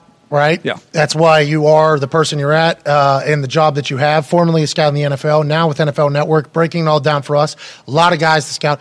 What would you say about a 27-year-old who pooped his pants? Yeah. Does that help you? Well, I mean, I like the fact that he plays with urgency. There you go. I think that's a good thing to have. Mm-hmm. You know? High pressure player, kind of. If you think He about left it all out there. He did. Know? First one, last one out. Yeah, first one in, last one out. Sure. Toilet, first Actually, one he down, was last one down. he was the last one in. Yeah, you're right. A little bit late. Guy's not. There's no. I cleaned the shit out of my bathroom, so that shows some sort of accountability. Yeah. If you break it, fix it. Bingo. Yeah. Boom. You would do that every type single of player. time. Bought Lululemon underwear. That's good. Yeah, and That's guess what? commitment. If That's I commitment. Yeah. Poop my pants on the field, I'm still going to keep playing. We're proud of you. I'm drafting that guy. Bingo. We're also proud of you, man, because honestly, we've watched you on the internet for a long time, and now you are the authority, basically, during Combine Week and scouting of the NFL, and you help us out immensely, so we appreciate the hell out of you. Let's talk about this Combine. Obviously, the quarterback conversation is huge. You're going to have to do a lot of it this week. 4 out of the top 5 guys are thrown. That's a big deal, right? Is that normal? Is that not normal? And what are you excited to see out of these guys? Not recently. I mean, recently it's been kind of the in vogue thing. Just wait till your pro day and do it there. So I love the fact that we're going to see a bunch of these guys throw. Are you going to make sure you talk about, like, if they miss, like, never thrown with this guy? Like, I hope, I hope for the future that this sets a precedent, like, hey, get out there and compete and throw a little bit. Like, I think GMs see a lot out of that when guys choose to throw as opposed to opting out. I think it's a good thing, not a bad thing. It's a great thing, and you're not going to hurt yourself. You want to see these guys. A lot of them haven't been under center, and I know it's a shotgun game even in the NFL now, but still, it's a chance to just watch them move around with their feet. You can see how the ball comes off your hand. But the timing and the accuracy is going to be spotty for all these guys. You don't know these guys you're throwing to. The line changes with who you've got and who you're with. So I just want to see how they spin it, how the ball comes out of their hand, and how they move around. Let's talk about the guys. Anthony Richardson's stock is going to Malik Willis this year, right? Or this year. It is going to go through. Remember, Malik gave his jacket to a homeless person. He did, right? On the street here in Indianapolis. That was just a part of the whole thing. Threw the ball, ran well. His highlights at Liberty were incredible. He was almost going to be a first rounder after nobody even knew who he was before Indianapolis. Anthony Richardson's going to be that guy this year? I think he's got more ability than Malik. Like, there's more. Well, and also he played at Florida as opposed to. Yeah, but like were you at the Utah game? I was not. Dan Orlovsky. Okay, maybe I heard somebody talking about it. Orlovsky said he loved him at the. Yeah, like I've said, if you were in an alien spaceship and you landed, and that's the only week of college football that you watched, and you watched every game, you'd say that's the best player in the country. Like, he's that gifted. So it's all there. It's just a matter of, getting it out of him, going to the right place. I think he needs to sit. I know there's some disagreement on that. You have a guy who's raw. Some people say, he just needs to play and get. No, to me, this is the Mahomes plan. Let him sit, let him learn, let him develop, clean some stuff up, and then you could have a huge payout. What do you think about C.J. Stroud? What he did against Georgia, he used his legs more. That was the big conversation around Ohio. Is that the conversation around the NFL as well? Yeah, and even with me individually, when you watched him, I'm like, okay, everything's on time. He's outstanding. He throws a beautiful ball. He can make every type of throw. Everything's natural to him. It just looks so smooth and easy. When he had to move and reset, his accuracy tanked. You didn't see him really make as many plays with his legs. And then all of a sudden you get to the Georgia game, and he's creating all kinds of stuff. Now, part of it is because Georgia gives you the opportunity to do that because they're getting so much heat on you. But the old scouting adage is if you can do it once, you can do it. So I know it's in there. I know we can do it. I just wish we would have saw more of it. Did you hear all the Ohio fucks? Mm-hmm. The Ohio fucks, AJ and the boys over there in Ohio were like, this is what we've been asking for him to do. He didn't have to. They get to the college football playoff. He didn't have to do it. I assume NFL teams are going to want to see him move because that's where the game is headed. You're thinking? Yeah, you got to be. You got to be able to create, and it's not like you're not asking him to do what Anthony Richardson does, who's got like 60, 80-yard touchdown runs. I just want to say, hey, if you get a free rusher, can you make this guy miss instead of just taking a sack or throwing the ball away and give us a chance to make something happen? And that was something you just didn't see a lot of. So the fact that he can do it is encouraging to know that hey, that's in there. That's part of his game. It's going to have to be. You can't to be a statue in today's the league. You can't do it anymore. I don't want to harp on this because we've talked about it, but it is Combine Week, and he's potentially the number 1 overall pick. Bryce Young's talent outweighs his size. Yeah, I think it does. I don't think he fits for all 32. Former scout in the NFL. Yeah. Potential GM someday, which is the person who used to have your job, got a GM title and a GM job. Mm-hmm. TV, that happens. You're dialed in. You think there's going to be people that are just like, he's small, but the guy's a freak. Is that what the conversation is about Bryce Young? Yeah, you have to talk yourself into the size. And I've had buddies around the league when you talk to him, they're like, dude, I know how much you love him, but you got to see him in person because you got to see it. He's just not big. Coaches are going to be very anti-Bryce Young. Yeah, well, you know how it is. They all want the prototype. Yes. Because potential can get your ass fired. You know what I mean? Like, I think scouting departments potentially see the talent and everything like that. Football coaches, though, are going to be like, look what they give us a guy who's going to break. I think, though, it's two-part, though, Pat. I think you're going to see him. I don't even think they don't do the weigh-ins where you go to the weigh-ins anymore, but it would be one of those deals where the first time you pass him in the hallway, you're going to see coaches like, no way. There's no way. We can't do this. And then they're going to sit in the room with him, and they're going to listen to this guy talk ball, and he's going to talk about every protection that they're running. He's going to talk about where guys are coming from, and they'll be like, this guy's like a savant. And they're going, really? And they'll change their tune. I talked to coaches at Alabama that said, you play on Saturday. On Sunday, they have a team of zillion guys working there in the analyst department. All fired coaches. Yeah, exactly. So they have a packet of the next team you're going to play on a Sunday. So you play on Saturday night. Sunday morning, you come to get your treatment at the facility. They give you your packet for the next week. Most quarterbacks on Monday, they're going to watch the tape of the previous game. Okay, let's dive into this. What do we got here? We'll work on this throughout the week. They said he'd show up Monday and be like, hey, I don't really like this route against the coverage we're going to see with these guys. Like, that's the most important thing. He had swallowed the whole thing and had adjustments he wanted to make protection-wise, route-wise. And he said a lot of times we ended up incorporating what he was doing because it was really good. So he didn't win. What's that? He played at Bama. Yeah, didn't get it. Didn't win. He's at Bama. Yeah, in terms of winning the ultimate thing? Yeah. I would say if you watched last year's draft and you saw the 900 Georgia defenders that got drafted, and you watched the SEC championship game when his receivers were healthy, and it was a track meet, and he was going up and down the field against all those NFL dudes, and then the receiver hurts his knee, Mechie's out as well. Yep. He's got no wideouts the second time they play him. So I've seen him against an elite, as good as there is, literally the most talented defense in college football history. You can pull up the numbers, but I want to say 450 and 4, whatever. Hey, you love Bryce Young, it sounds like. Yeah, I'm a big fan. Okay, You're changing the way I think of it because I haven't met him as a person, and I didn't know any of that stuff. I just look at just like stats pretty much about the quarterbacks are going to get hit. Yeah. Like quarterbacks are going to get hit, and these are big fucking dudes, especially 100%. If they're going to change the sling and the slam thing. Right. Like there is going to be hits that come. If I am drafting a guy, I would like to see him survive. I'd like to see him make it. You think that because brain acumen is the biggest That is the most important part of it all. He can make every throw. He's a baller. You think that is something that's certainly going to outweigh everything. Look, if he's in a draft and I've got my choice of 6'6" Trevor Lawrence or Bryce Young, I'm going to take Trevor Lawrence strictly because of the 6'6" survival. I mean, they're similar players. This guy's got the size. To me, I think the gap is players between him and Stroud. I just think he's a better player. So all things equal, I'd much rather have. Yeah, obviously we all want bigger guys.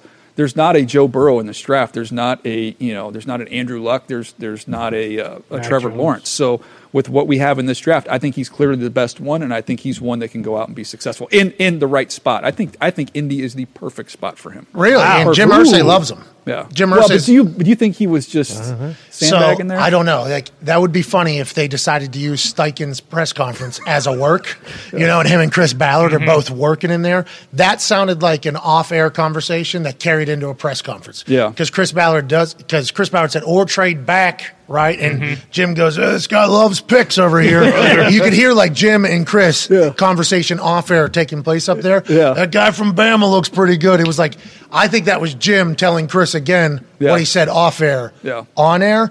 But who cares? If you're going to get the number one, you're going to get the number one anyways, which I think the Colts might make a play at some point. I just feel like with them specifically, like of all the teams that could make a trade or go up there for a quarterback, it makes the most sense. Like Carolina, you think? I think even more so for Indy. I just think Indy's been on this veteran carousel for so long and trying just the short term. I think their team's good enough where I don't think they're going to be picking all the way up here again. So this is your shot. You're there.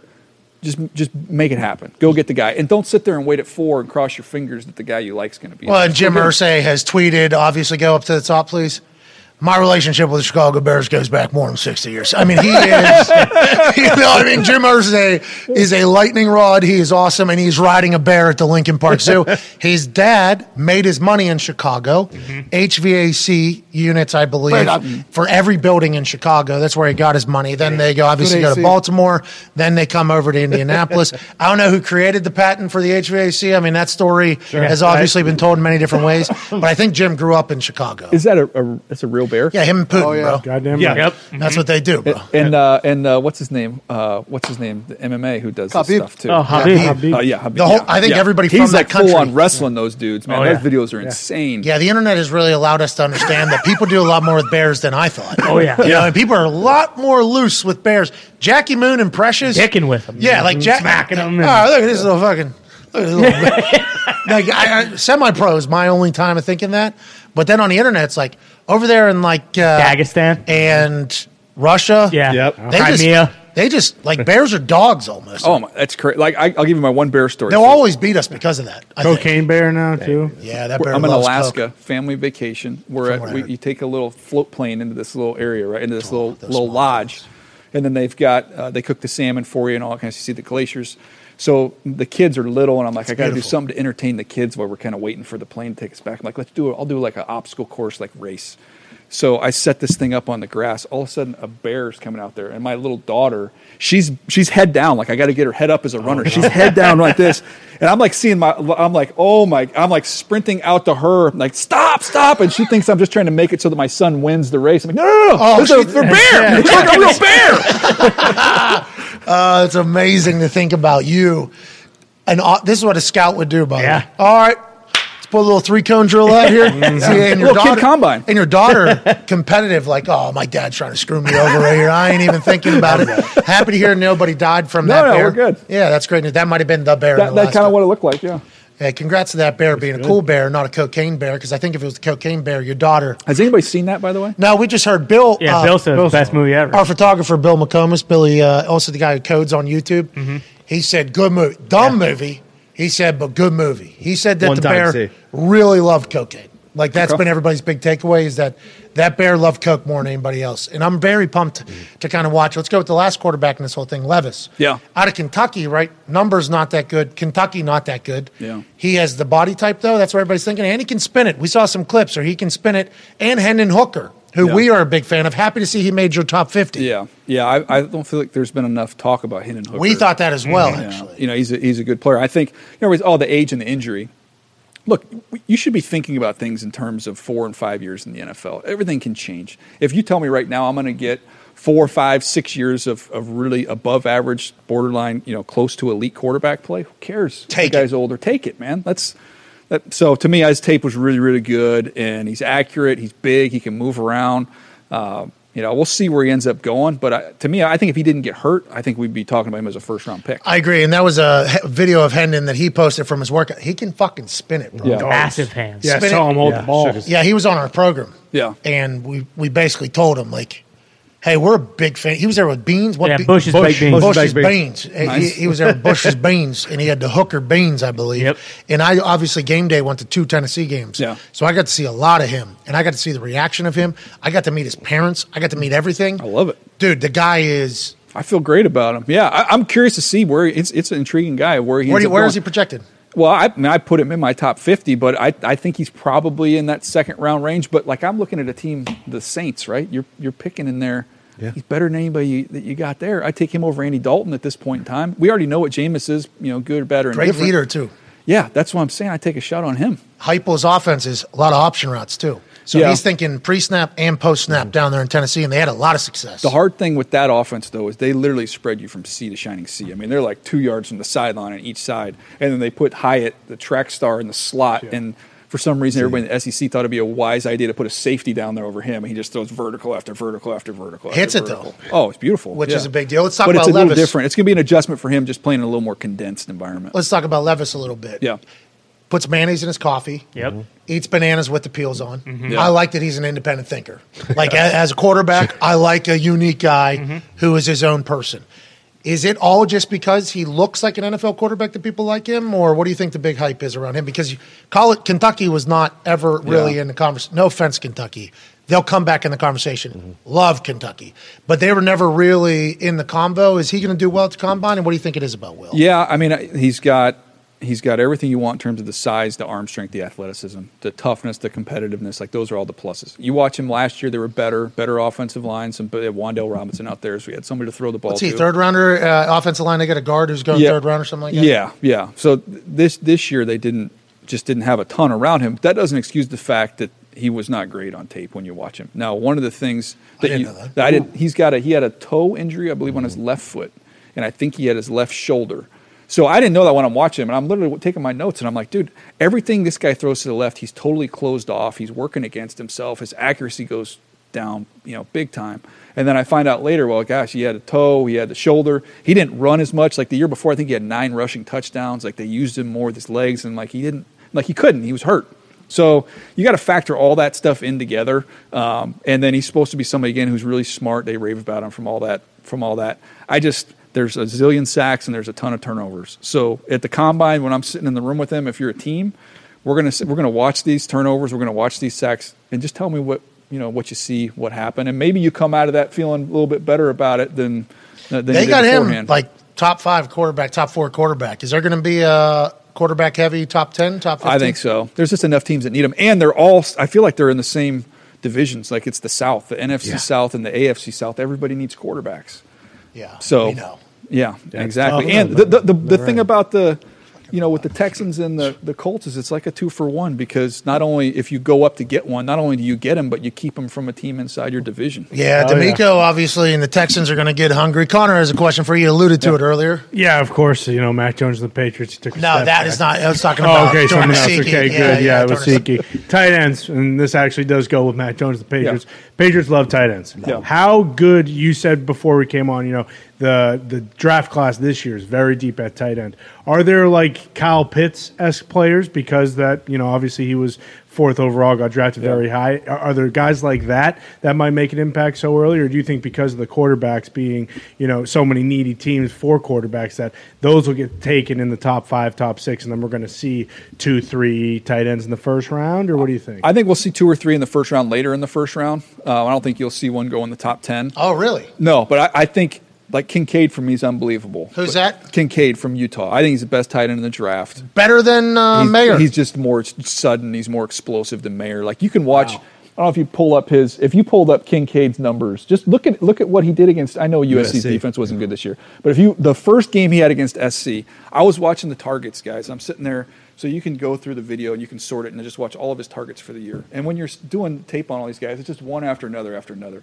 And so I'm sitting there going like, I think I just dozed off because I think I've been watching this guy catch passes against USC for the last 30 minutes. I literally pulled up the box there. I'm like, oh my gosh, this guy had like 15, 16 catches in that game.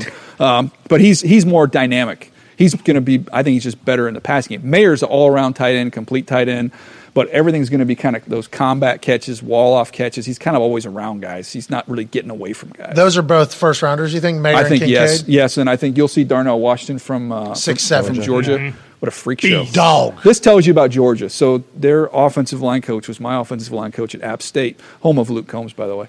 Long leg eyes, cold beer, never broke my heart. Sang that with Luke Combs. On the hill, on the rock. Oh, I was jealous. What's that called? Jealous. App State, on the rock? Yeah, the rock. Yeah. On the rock, yeah. Up there. We had a great time. That was beautiful. The scenery was amazing. Bro, that was like my second week on game day. Was it really? Yeah, it was like, and then Luke Combs comes walking up. I'm like, this show's a little different. Being on game day is a little bit different. That place was amazing. They treated us very well. I loved it up there. Think about that. Final play win, I think. I know, yeah. They won on the Hail Mary. What a day up there. Insane. I think I'm still the only person who's ever went from San Diego, California to Boone, North Carolina. Hey, it's beautiful, though. I loved it, man. Hippie, a little bit of a hippie feel up there. A little bit of that vibe, a little granola. I enjoyed it. Yeah, good folks. They were nice to me, man. But I'm talking. I slept under a bar that night. That's right. Yeah, you weren't able to. Did sleep. you go by the Daniel Boone Inn?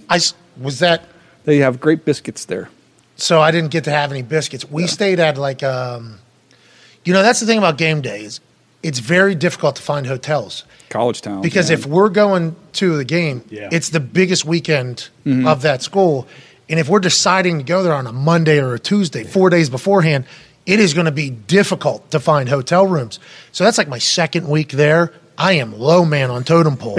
So we get to stay at this beautiful like boutique kind of hotel. Yeah. But it had a bar in the main level. It had like a little dance floor thing. Okay. And they're like, here's your room, sir. And they opened up like this closet door. I went down these steps and my room was literally directly under the bar.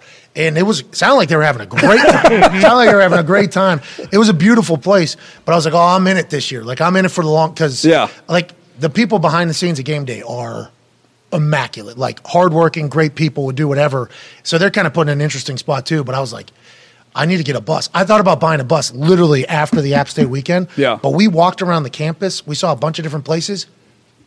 That place was amazing. I could see why you would go from San Diego to App State. Luke Combs is a dog. By the way, he flew from Wisconsin to App State, then back to Wisconsin because he had another show.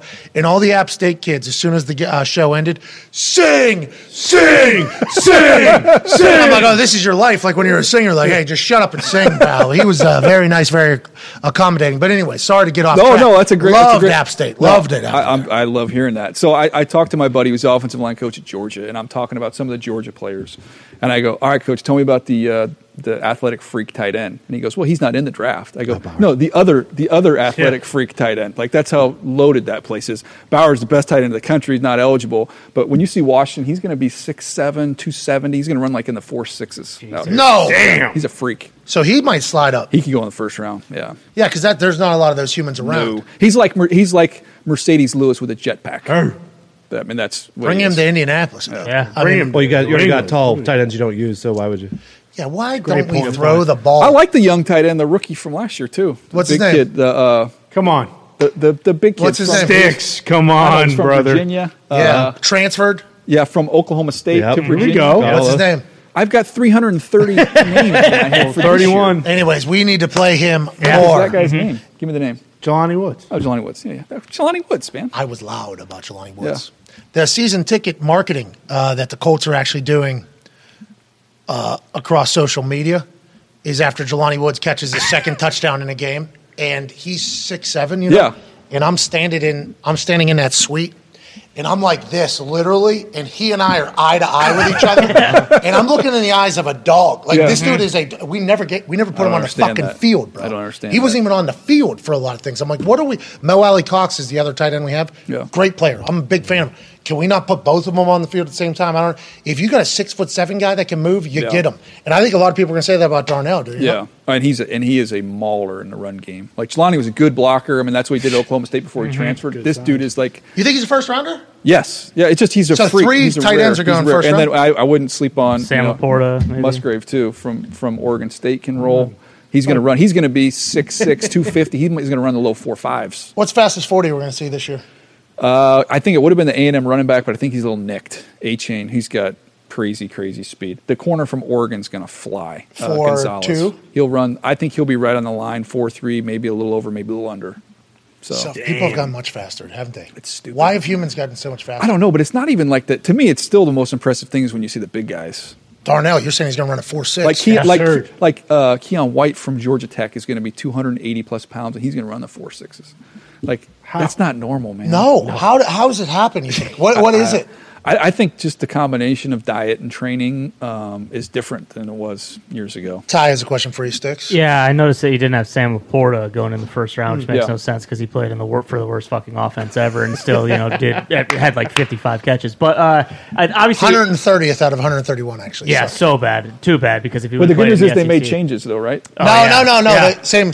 Okay, good. Well, no, there are a couple of aspects like the offense has like over like 125 yards, like he'll hit some bonuses. Oh, you got a quarterback. They got better than quarterback. We do have a quarterback, right? Yeah, that's right. Yep, couple Michigan transfers, but obviously it's impossible to predict. But we've seen already them talking about so many trades happening in the first round. Do you think it's going to be a trade-heavy first round this year, or not necessarily? Well, I think trades are always dictated by the premier positions, and if you were going to rank the positions, you'd start at quarterback, and then you'd go edge rusher, and those are positions where we have a lot of guys. Oh, edge rusher were big this year. Yeah, it's a great group. I think I have 10 in my top 50 are edge rushers, so it's a good group. And with the quarterbacks, you just had Tom Telesco in here and calling the Charger games. You see it in the AFC. It's like every week you're playing one of these other cyborgs. Like these quarterbacks are unbelievable.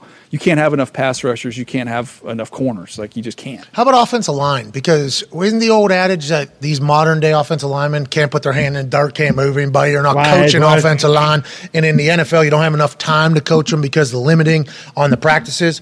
Do you think there's going to be some offensive linemen that are going to change the game this year? I think it's a solid group. I don't think there's a premier guy. Like I love Slater when he came out. Slater and Sewell to me are better than any of the linemen in this draft. Slater, Chargers guy too. Yeah, so I don't think we have one of those. It's a good group. I think the interior guys, there's a handful. There's not many of them, but there's 4 or 5 guys that are ready to come in and play. That's going to be late first, early second. You'll see those interior offensive linemen go. Tone Diggs has a question for you, Sticks. You can bet on the draft. And you just talked about edge rushers. Jalen Carter, Will Anderson, they're basically a pick 'em. Who goes first defensive player? I mean, am I crazy thing is definitely Will Anderson? A lot of hype around Will all year. Mm-hmm. Always. He gets talked about like Aaron Donald gets talked about. Yeah. I just think, though, it'll come down to what you're looking for. Because to me, like as a scout, it's harder to find. Jalen Carter is great. I love Will Anderson. He's my second player. But to me, it's harder to find the interior guy than it is the edge guy. Who's your first player, Bryce? I have Jalen Carter as the number 1 player, Will Anderson's the number 2 player, and Bryce Young is the number 3 player. Holy hell. Yeah. Who's number 4? Darnell Washington is 6 foot. Yeah, number 4. Who do I have as number 4? Is it We can pull it up. No. I have Bijan Robinson's number 4. Oh, wow. There's something going on with him right now. What happened? There's a lot of headlines. Well, everybody's just like, when do you take the running back? He's a freak show. He's an absolute freak show. He's as good as any of those top guys we've seen go up there. And everybody's, the value of the running back. I can make a strong case for one team that I think should take him. They'll never do it because they don't do it. But the Philadelphia Eagles, because they have the Saints pick, they're picking 10. Normally, my philosophy on running backs, I'm not against taking them in the first round, but don't waste their carries. Like, they only have so many carries in their body, right? If you look at it, 4, 5 years, 6 years of elite carries. He's had work. Why are you going to waste those on a bad team? So if you're picking up there in the top 10, you're usually a bad team. You're going to waste this guy's prime. You're not even any good. I like the idea of having a really good team, and then you drop the running back in there, and then all of his carries matter. The Eagles are right there. They're picking 10. Every time this guy touches the ball matters for the next 4 years. Right? How about Pacheco coming out in the 7th round? That's to your point. Go to a great team, and you're a running back that's good. Everything is meaningful, and you can add to it. Absolutely. How do you slip to the 7th? He was height, weight, speed. He was a little bit stiff. I think it was one of those deals in scouting. Sometimes we get enamored with what the guy isn't and don't accept and appreciate what he is. He was a little tight, but he's straight line speed, power. What can happen this week? Is that the type of thing that can happen this week that can kind of knock some guys? Yeah, no. To me, the team or the group that has the most to gain or loses the corner position, because if you run slow as a corner, it's gonna really hurt your stock. Like, you don't need to be 4.3, but there's a big difference between being 4.45 and being 4.58. Like, that's going to cost you a lot of money if you end up in the latter. Yeah, just because this is open in the NFL, and this, when a receiver does this one here, yeah, that's how people make a lot of money. Yeah, that's how. Well, I mean, and people say, okay, well, what about wideouts? Well, if I'm a wideout and I run 4.6, the corner that's with me's got to be running 4.6 too, because he's riding right with me. And then can I get in and out of a break? Do you have that quickness? If you're a corner who runs 4.6 and the receiver runs 4.4, you ain't close enough. That ain't going to matter. He's gone. There's this going on again. Yep. Hey, let's go ahead. Do that. Go ahead, Tone. Speaking of wide receiver, Quentin Johnston's the favorite to go first wide receiver. Do you think, I feel like this wide receiver draft, is it not as good as ones that have been in the last recent years? Hold on. This was good question. Great question. This was the thing that we were talking about. Younger wide receiver group because of 7-on-7, because of one-on-ones, because of the way football is in the high school level, college level, and content. Like, guys are working on routes. Guys are mossing people every single day on the internet. We thought that it was just going to be a factory. After year. Wide receivers are going to be better. This is not a year for that? It has been that way for the last handful of years. And it's not like good players, like elite, special, Hall of Fame future players. Like, it's been unbelievable. And not only the high-end guys, you've had the depth of the number of guys where you're getting guys second, third, fourth round, big-time dudes. This is just one of those years where I think it's kind of an aberration, but we don't have that this year. And I think it's a flavor. It's a flavor draft. I don't think there's a premium big-time guy. It's just kind of what you're looking for. You're looking for the route runner. You're looking for the height, weight, speed. The Quentin Johnston's a tough one for me because he has the height, weight, speed. He's got a lot of drops, so he doesn't have real consistent hands, and they don't ask him to run every route. And so if you look at the Big 12 and you study the wideouts that have come out of there, man, it is not a good hit. It's the lowest hit rate of any conference. Like, it's not good. Like, over the last, however many years, I think there was 17 of them that had gone in the first 3 rounds. Why? Is it because they're all wide open in those offenses? Yeah, it's a different game. Yeah. And in the last 11 years, there's been 6 corners drafted out of the Big 12. They don't cover it. They don't have any defense in that conference. So you've got nobody covering these guys. You've got these simple spread offenses where they're running 3 routes. It's hitch, post, or go. That's it. They don't have a full complement. So it hasn't been a good – I mean, you can go through the list of the names. Like, the 3 that have hit were CeeDee Lamb, who was a great route runner, Lockett, who was a great route runner, and then Marquise Brown. There's only 3 guys, I think, that have had a 1,000-yard season in the last however many years. That's wild to think about, because you just assume Big 12 pass happy. Yeah. A lot of yards. Those guys are going to be guys. But then a lot of those yards are just wide open, catching things like this. Connor has one for you. Yeah, you mentioned in the top 10 the Eagles being there, and obviously the Colts, the Cardinals. It feels like there are teams that are really close in the top 10. Because of that, do you think there's more pressure on those guys to not make the right pick but add to their team right now? Like, the Cardinals have the most important position, you said, quarterback. And if they get a guy like Will Anderson, does that immediately change who they are? And same with the Colts. Like, if they get C.J. Stroud and he comes in and he doesn't have to grow and he can play right away, like, are they a team that you think can actually threaten to make a move and go to the AFC Championship or further? The AFC is so stacked, but I do think those teams are close. I would throw the Raiders in there. Coming into the last year, we thought the Raiders, coming off a playoff season, they still have a lot of really talented players in that group. So I feel like if they can get the quarterback thing figured out and get somebody that fits with their coach, that could be a team that is, goes from picking in the top 10 to being one of the better teams. Hey, you're going to have an incredible week. We can't wait to watch you on NFL Network, pal. When's it all start? Thursday? Sure. Yeah, somewhere around there. Yeah. Wednesday? I think it's that. We have Thursday, Friday, Saturday, Sunday. Andrew, is that right? Yeah, sure. Topher, come on. Fucking give us an answer. Wake up. By the way, Topher, do you play golf? Yeah. If your name is Topher, you play golf. Oh, yeah. I guarantee it. I love that. Who is this crew that you got with So you? that's PR. That's NFL PR. That's the best and the brightest right there. Hey, thank you. Thank you for everything. Woo! Paffle. Yep. Don't No Padre questions, Pat. I mean, come on. Well, I actually was going to say Joe Musgrove broke his toe already, so you guys are fucked. Sorry. Yeah, but you paid Manny. The Dodgers just lost their shortstop for the whole year. That's a good point. What? We're fine. No, we're fine. That guy's paying money, man. What do you see when he gives Soto? He'll give Soto over $500 million. Yeah, well, he gave Tatis $300 million. That guy's a fucking cheater. Whoa! Oh, wow. He's just trying to rehab. Tried a little something to help with the rehab. Hey, just a little expediter. Whatever. I hit a home run in here yesterday. Did you really? Saw it. Yeah, Jet Passon was on talking about the shot clock. You like it? I love it. You're a big baseball guy? My parents have season tickets. I love the Padres. I've been a huge baseball fan. San Diego. I did not know that. Whole new time. Tony Gwynn. Oh, yeah. In San Diego, our teams always sucked growing up, but we had Tony Gwynn and Junior Seau. That was it. That you watched the team just to watch those two guys. I don't know about Tony Gwynn. Both of them, yeah. Rest in peace, both of them. Yeah. Let's have a moment of silence for both those San Diego legends.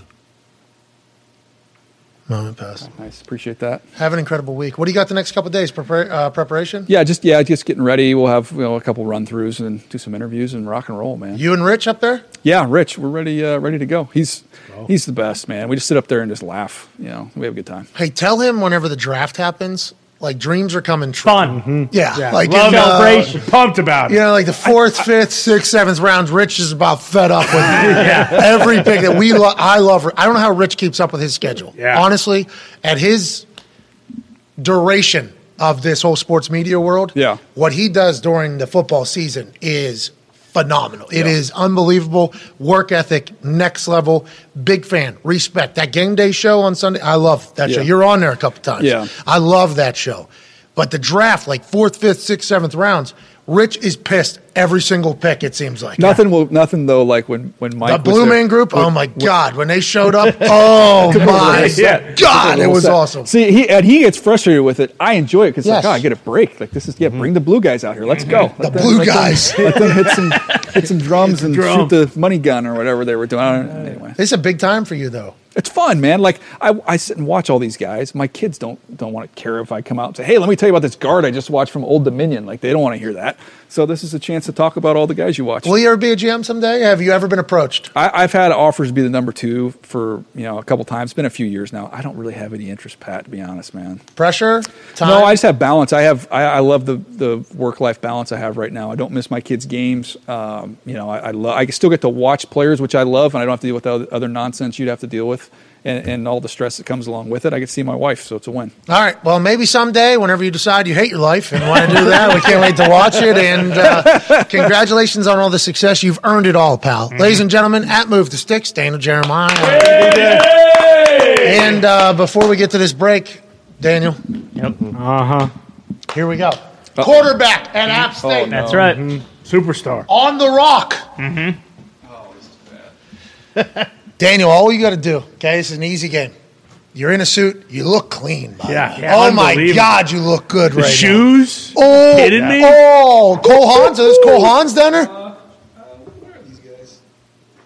Cole Hans. Steve Madden? Good scouting. Yeah, good eyes. They got good base. They used to have that Nike deal, and it really came together, and then they separated, I do believe, which pissed off a lot of guys who had Nike contracts. But nonetheless, all you got to do, Move the Sticks, is move that ball. Simple. Into one of those holes in that net right over there. You'll get 5 opportunities at it. Don't feel like you got to make the first time, but if you do, it'll be a lot better for all of us. Yep. If you make that thing in there, 20 people will win $500 who retweet this video, say something nice to somebody, and put their cash tag in the same reply so we can pay them officially on Cash App. How about it, DJ? How do you feel? Not great. This jacket's tight. But Yeah, Take it off. Take it off. if this goes incredibly bad, excuse. Yes. Okay. Built in. Okay. Smart. Self-handicap. That's smart. That's Yeah, smart. respect. Ian Rappaport did a lot of that. He said, I'm not an athlete. I'm small. And then he banked it off the backside of the whole thing and won 20 people $500. Daniel Jeremiah. Oh, he's spinning it, though. Wow. He's spinning The thing's it, though. moving. Hey, you got good form, huh? You still...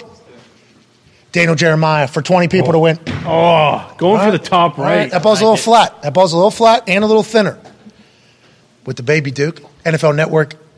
Wow, he's really Same going. spot. Very consistent. You got 2 more opportunities at a DJ. 20 people, $500. I'm in the same spot. Raw power. Consistency. Raw power. Ball's right there. Here, hey. Slow down. Let's fucking put the ball in there. Huh? Let's we go. say? This What is we your say? Super Bowl. I was an option quarterback, and I can't flip it that far. That's like the I mean, you're throwing it well. You're spinning the ball. You're spinning the ball right now. All you need to do is just think to yourself, I'm going to put this ball in that goddamn hole right over. Think about Rap Sheet, okay? He's right behind you right now. Rap Sheet banked it off the back wall at one end of the hole. The ball wants to go into the hole. Look at that. That thing was dying to get in there. All you got to do is just let it happen, DJ. Yeah. Just let that thing spin. on. 20 people, $500. As CFO Phil looks on right over there, hoping that you missed this. We all hope that you bang it home. First attempt, last attempt. DJ! same spot all 5 times. Got to make adjustments. Play basketball at all, or That's the jacket. Can you shoot a basketball or no? Yeah, I used to, but not. I mean, this is like a. half court shot? Ooh. Where do we have to go for the hoop? NFL 3, right there. Oh, NBA 3. NBA 3, sorry, not NFL 3. But this is an NFL 3 because it's move the stick. Yes, and he is the NFL. Bingo. All you got to do, hold on, DJ. All you got to do is make one of these. Don't. Whoa.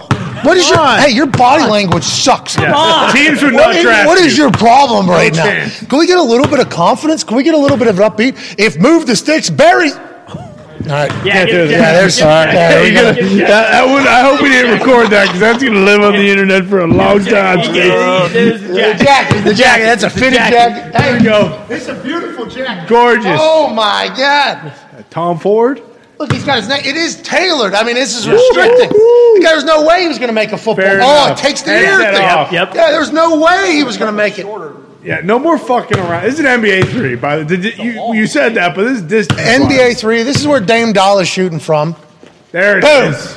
Oh, bonus ball. Thank you, Bonus ball. Dope. Bonus ball. Maybe untuck the shirt too.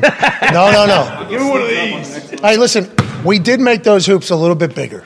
So whenever you're shooting this, you should have a better mindset. Yeah. It's like the Golden State Warriors hoops. They're a little bit bigger. The ball wants to go in. 15 people, $500. If DJ, Oh, we got a ball. Two more. Two more balls. I like you're going for the bank. Yeah, I love it, actually.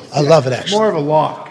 Hey, you find your spot. You don't have to go from here. No. You've been here a couple times. You might be used to it, but let's go somewhere new. DJ, 15 people, $500 who retweet this video. Say something nice to somebody. There it is. Sweet. And put their cash tag in the same reply so we can pay you officially on Cash App. 15 $500 winners because the legend that is Move the Sticks gets wet from downtown. Hell yeah. Thank you so much, ladies and gentlemen. Dana Jeremiah. Joining us now is our coach, the people's coach. Hell yeah. A man who made us better all season, and we can't wait to chat with him about what's going on right now at the Combine, with the competition committee, and the state of the NFL. Ladies and gentlemen, this man has beat leukemia. What? I think a broken fucking back. What? Heart surgery? Heart surgery. What? And just keeps it going. Mm-hmm. Paisano, Coach Pagano. Oh! Look at that tan. Oh, hey, you look good. You look good out there. Wow. No, you look great, Pat. The boys, God, I've missed you guys. Hey, we've missed you too. So good to see you back in the office. What a day you guys had yesterday. What a day today. Tom Telesco Tuesday. Come on. I would have paid. You know how much money I would have paid on my vacation to be able to poop my pants? I mean, Christ. It's free, Coach. You can do whatever you want. Exactly. You don't do it right now, Coach. It doesn't cost a thing. Coach, No. I legitimately. Sometimes you Go ahead. Sometimes you get to be a certain age, and then, you travel a little bit. We went to Mexico, had a blast, and, sometimes you just, not like normal routine. So Yeah, why does traveling? I'm proud of you, Connor. Exactly. Why does traveling kind of affect? Now he did it in Indianapolis, so he did not travel, but it does kind of clog you up a little Different bit. bacteria in the water. Yep. I did travel that day. No. But I'm talking about like traveling does seem to. I always won't poop for the first 4 or 5 days I'm there, and then So 4 or 5 days is a little long, but like and then I'll just destroy a toilet Yeah. to no end. that's a long time. We need to get you some fiber in your diet. No, I think. got too much fiber, I think. No. I take a little fiber one thing, mix it in my water. Really, 4 or 5 days you're sitting on all that fiber? Sometimes. Holy hell, that's Vesuvius wonder day why your 6. stomach South hurts. Park. Oh my! I almost just shit my pants. That's why, we had a little extended break right there. I was coming back to do the program after Daniel Jeremiah leaves, and I'm like, wait a minute, and it was a, and I had to, I just blew some. I don't know what's going on. I'm pretty pumped about it. Does this mean I'm getting thin? We shall see. Your tan looks great. Thank you for complimenting mine. Southern Italy. You know what I mean? Hell yeah. I'm from Southern Italy, so when the sun shines on me, I get third-degree burns, and then I get tan, and then it's going to disappear by next week. So let's enjoy it. You look fantastic. I'm happy you and the wife got to go to Mexico. Hope it was a great trip. Let's talk a little bit NFL football here. Competition committees presenting a lot of things. We talked to Tom Telesco. The sling, not the slam. Also, the kickoff and punting stuff is being chatted about. Review stuff's being talked about. How does that whole thing work? And were you ever a part of the competition committee? committee? Do you know how it all goes? And how real is all these convos, and how serious should we take them? Conversations are all real. I was never part of that competition committee during my tenure in Indy. This is really the first, step in the process. As soon as the season's over, Pat, they'll start to gather a bunch of information. They'll send a survey to all 32 clubs, NFL teams, and coaches, GMs. They'll fill out that survey. They'll start to gather the information from the 2022 season. All the things you're talking about, from player safety, competitive balance, officiating, of course, everything that transpired. They'll start to, formulate a plan, get to Indy, have their meetings in Indy with the competition committee. Rich McKay is the chairman of that. They've got 3 or 4 executive vice presidents on that board. Katie Blackburn, with the Bengals. Stephen Jones is on there. Ozzie Newsome is still on there. I believe they have 4 head coaches. Vrabel, Tomlin, Rivera. I believe Frank Reich and Rivera. Yeah, Ron Rivera. Those are the 4 head coaches, and so they'll meet there. They'll leave Indy. They'll go back and they'll reconvene. The competition committee will reconvene. They'll view a bunch of videotape. Again, they'll review everything that they got from the meetings there in Indy. They'll start to draft a proposal, a booklet, if you will, on possible rule changes. And then once the annual meetings come up here in, I think the 3rd week in March, that's where they send 40, 50 people from every club, to either the Breakers in Florida or they'll go to the Biltmore out there in Arizona. I don't know which one they're on. Beautiful. And so all this will be proposed, and they'll vote on it at the annual meetings and see whether it gets passed or not. 3rd weekend of March, maybe in Arizona. That's interesting. That's great news potentially for what our office maybe has cooking up. That is off-air conversation that just got realized there. That seems like a lot of work for this competition committee. There's still active coaches involved in that. Is it a lot? This sounds like a lot. Changing the game. What are their thoughts? Like fundamentally, we don't want to ruin the game. We don't want to ruin the league. We got to make it better. Player safety, obviously, at the forefront of it. Well, how do you think the whole process goes? And that seems like a lot of bullshit to deal with on top of running a team or being a coach of a team. Is it? Yeah, I mean, they're always looking to make the game better, make the game safer.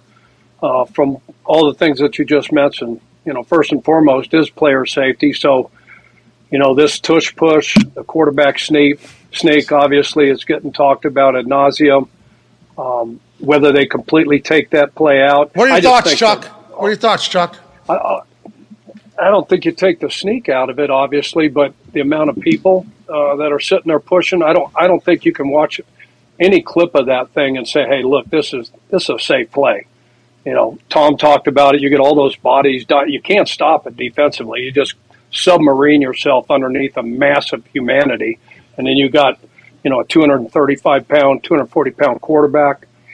That whole deal where Tom Brady would take the snap, jump, throw the ball, Drew Brees, grab the ball, put it over the goal line, those type of things. But, yeah, I think at the end of the day it comes down to player safety. I don't think they'll say, hey, look, we're going to do away with the push part of it, but you can't take the sneak out of the game. It's been in there too long and part of everybody's offense. But, yeah, from an officiating standpoint, the player safety standpoint, competitive balance, replay, they're going to talk XFL again ad nauseum about replay. Yeah, there's no way. Do you guys think there's any way? So we've been pitching this. Become that transparent. What is it? It was the second XFL, I guess, but COVID, it was before COVID. 2019, I think. Yeah. As soon as we saw it, we're like, we were really loud and really obnoxious about it. Like, hey, this is what it needs to be. Just Xbox controller, somebody in the booth talking directly to the ref. Let us hear it, because this is the same review process as it was with the second iteration of the XFL. We're on a 3rd iteration right now of the XFL. So we're a big fan of it because it allowed the fan to understand why a decision was made. At least we could hear it's inconclusive. We can't really overturn it. we got to go with the balls out here. Like, I think it just gives an answer to people instead of us having to guess why they did what they did. But I think we asked some people of importance at the NFL on the show, and they were like, the NFL is never going to let those conversations be heard publicly, ever, right? And that's kind of what you just said. Is that what you're thinking, yeah?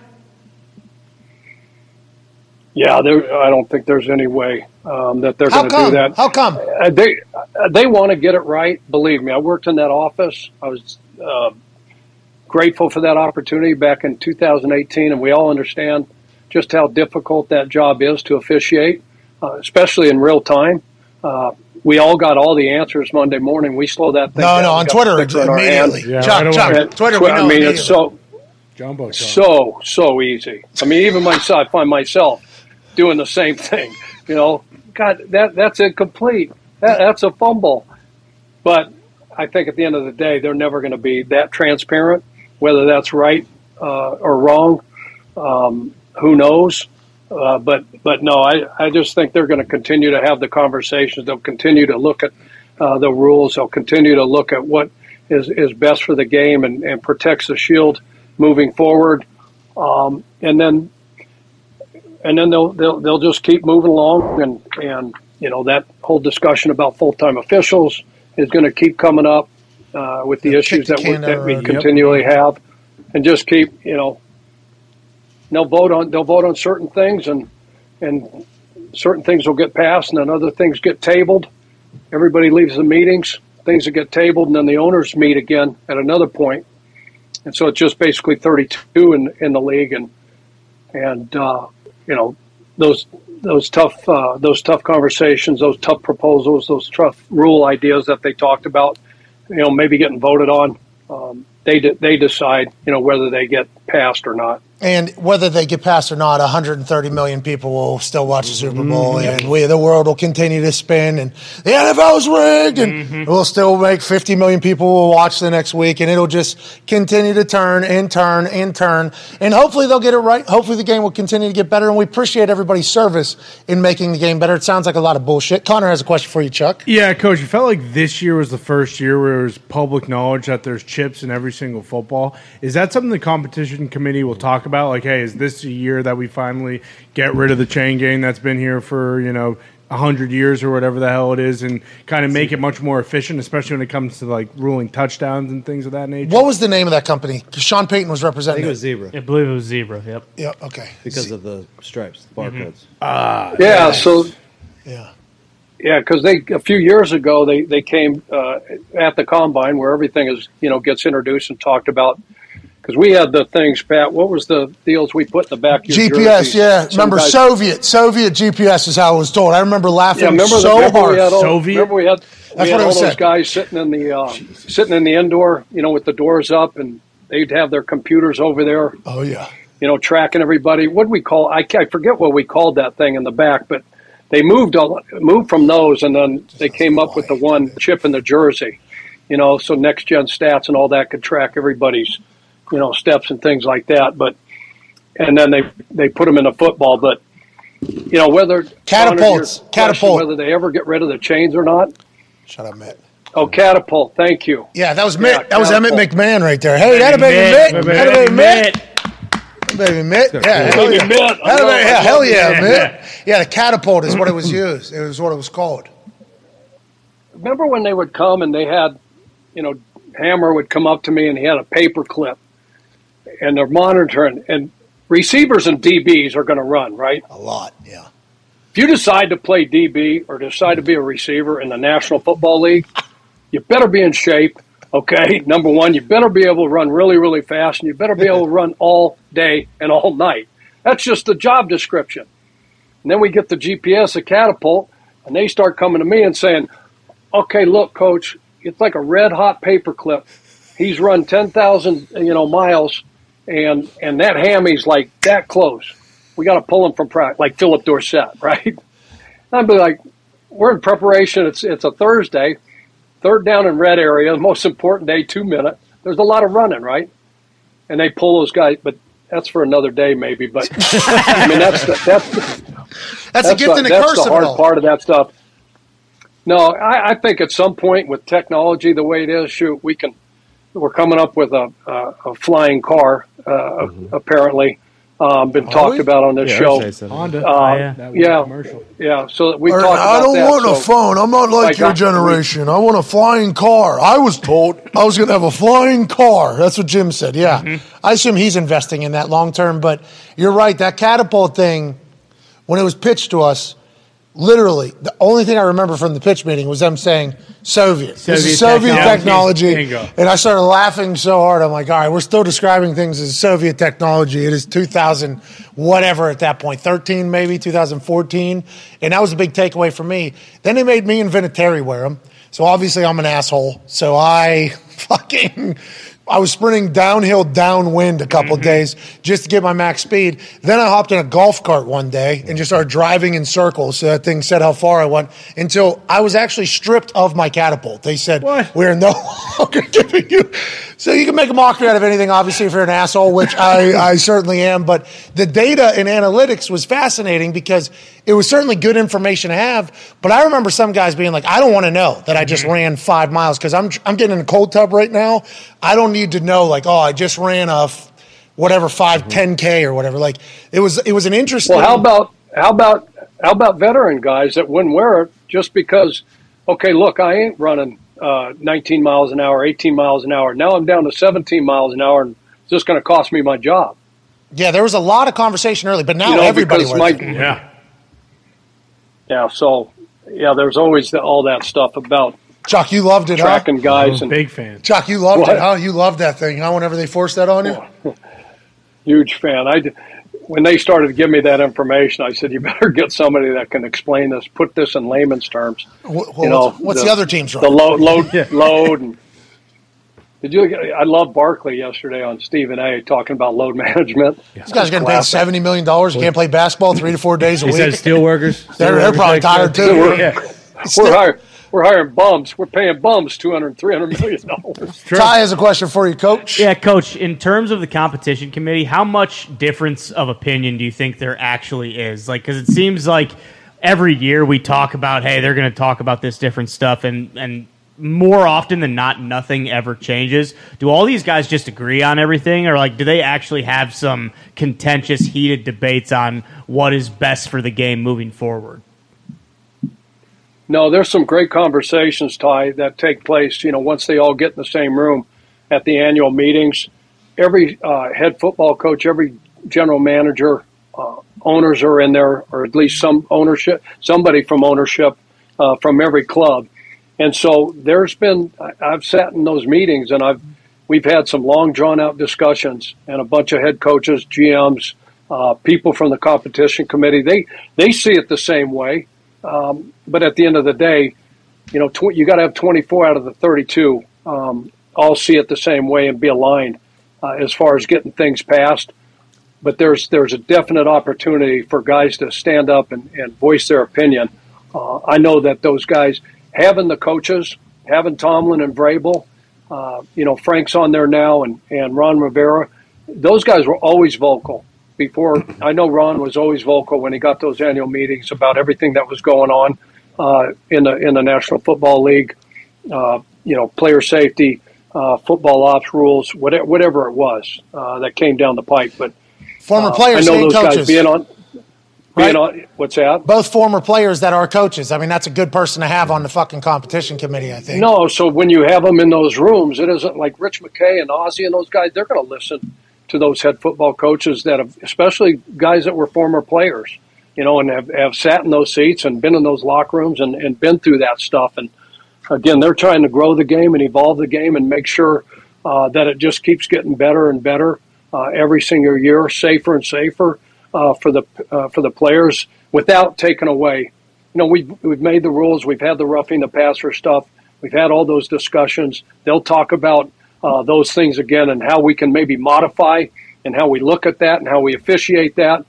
But again, at the end of the day, they want the game. The game was still great, and to your point, TV money is still coming in. 130. And it's always going to come in. Not always. Whoa, Chuck. Can't have that mindset. Can't have that mindset. Somebody's going to catch us at some point, right? Remember, Dippin' Dots was going to catch Sure. ice cream at some point. You know what I mean? There's always the thought that something's going to come. So I hope they have that mindset. Hope we don't get too arrogant and too egotistical that people will always watch. Yep. But it does feel as if the NFL is at a point where people are always going to watch. Always going to watch. The world is going to continue to spin, especially with sports gambling doing its thing. They got to fix the officiating thing, though. I hope they do that. Last question for you here, Chuck, from the Paisano Turn Diggs. Chuck, we were just talking to Daniel Jeremiah, and he was raving about Bryce Young, and he was a scout and potentially like a front office guy. And then obviously from your side, being the coach's side, he talked about how there's just going to be some coaches who are like, no, he's way too small. That's not going to happen. How do you feel about that situation? And do all coaches have a say in that? Like, if you're a first-year coach, like, shots, pew, pew, pew, like, do you have a say as far as who's getting drafted?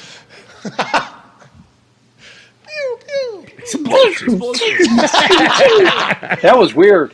It was him, though. That was weird. Yeah. Hey, he was being him, though. No, you never. That's a tough one to answer, though, because everything is out there now. I mean, you can't even have an intimate conversation with the new head coach and meet some of your players without the guy from the content and social media filming every damn second of everything that's going on. Hey, we posted it. What the fuck? So, what? Yeah, you're right. I'm sure it is, but there's a lot of people that have a lot of love for Bryce and the other quarterbacks that were discussed on the show earlier today and that you'll continue to discuss on the show.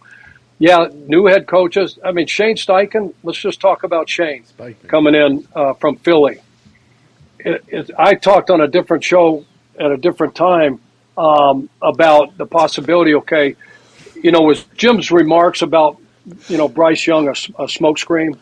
Was that that working? Planned? Did they talk about, was it, what I'm saying, was he already talked, hey, look, him and Chris got together and say, look, we may throw this out, we may throw that, or it just happened organically, probably happened organically. If I'm guessing, Shane Steichen coming from Philly got that job because of his offensive play calling, right? The offense that he built, the plays that he called, how he developed, Jalen Hurts, how they built around Jalen Hurts, how they got him from last year to this year and the big jump that he made as an NFL quarterback. And all those things. And, he's not going to change. I wouldn't say he's going to come in, hey, we're going to run something different just because everybody loves Bryce Young. I'm going to go get a guy that looks and can run the similar offense that I just got done running that was, one of the top offenses in the National Football League all year long, could score points, take care of the football, all those kind of things, build around a guy like maybe C.J. Stroud, rather than give away everything to go up number one to get, and you may have to go to number one to get CJ. If you want to guarantee yourself, they may have to give up, 1, 2, 3 this year, a 2024 first round pick to get up there. But Chicago, they're gonna listen. They're gonna listen to they're gonna listen to Shane. They'll listen to all the new head coaches, and they're gonna want to run the system that got him that job and got him there that they feel they can be successful with. But that kid's a talented kid.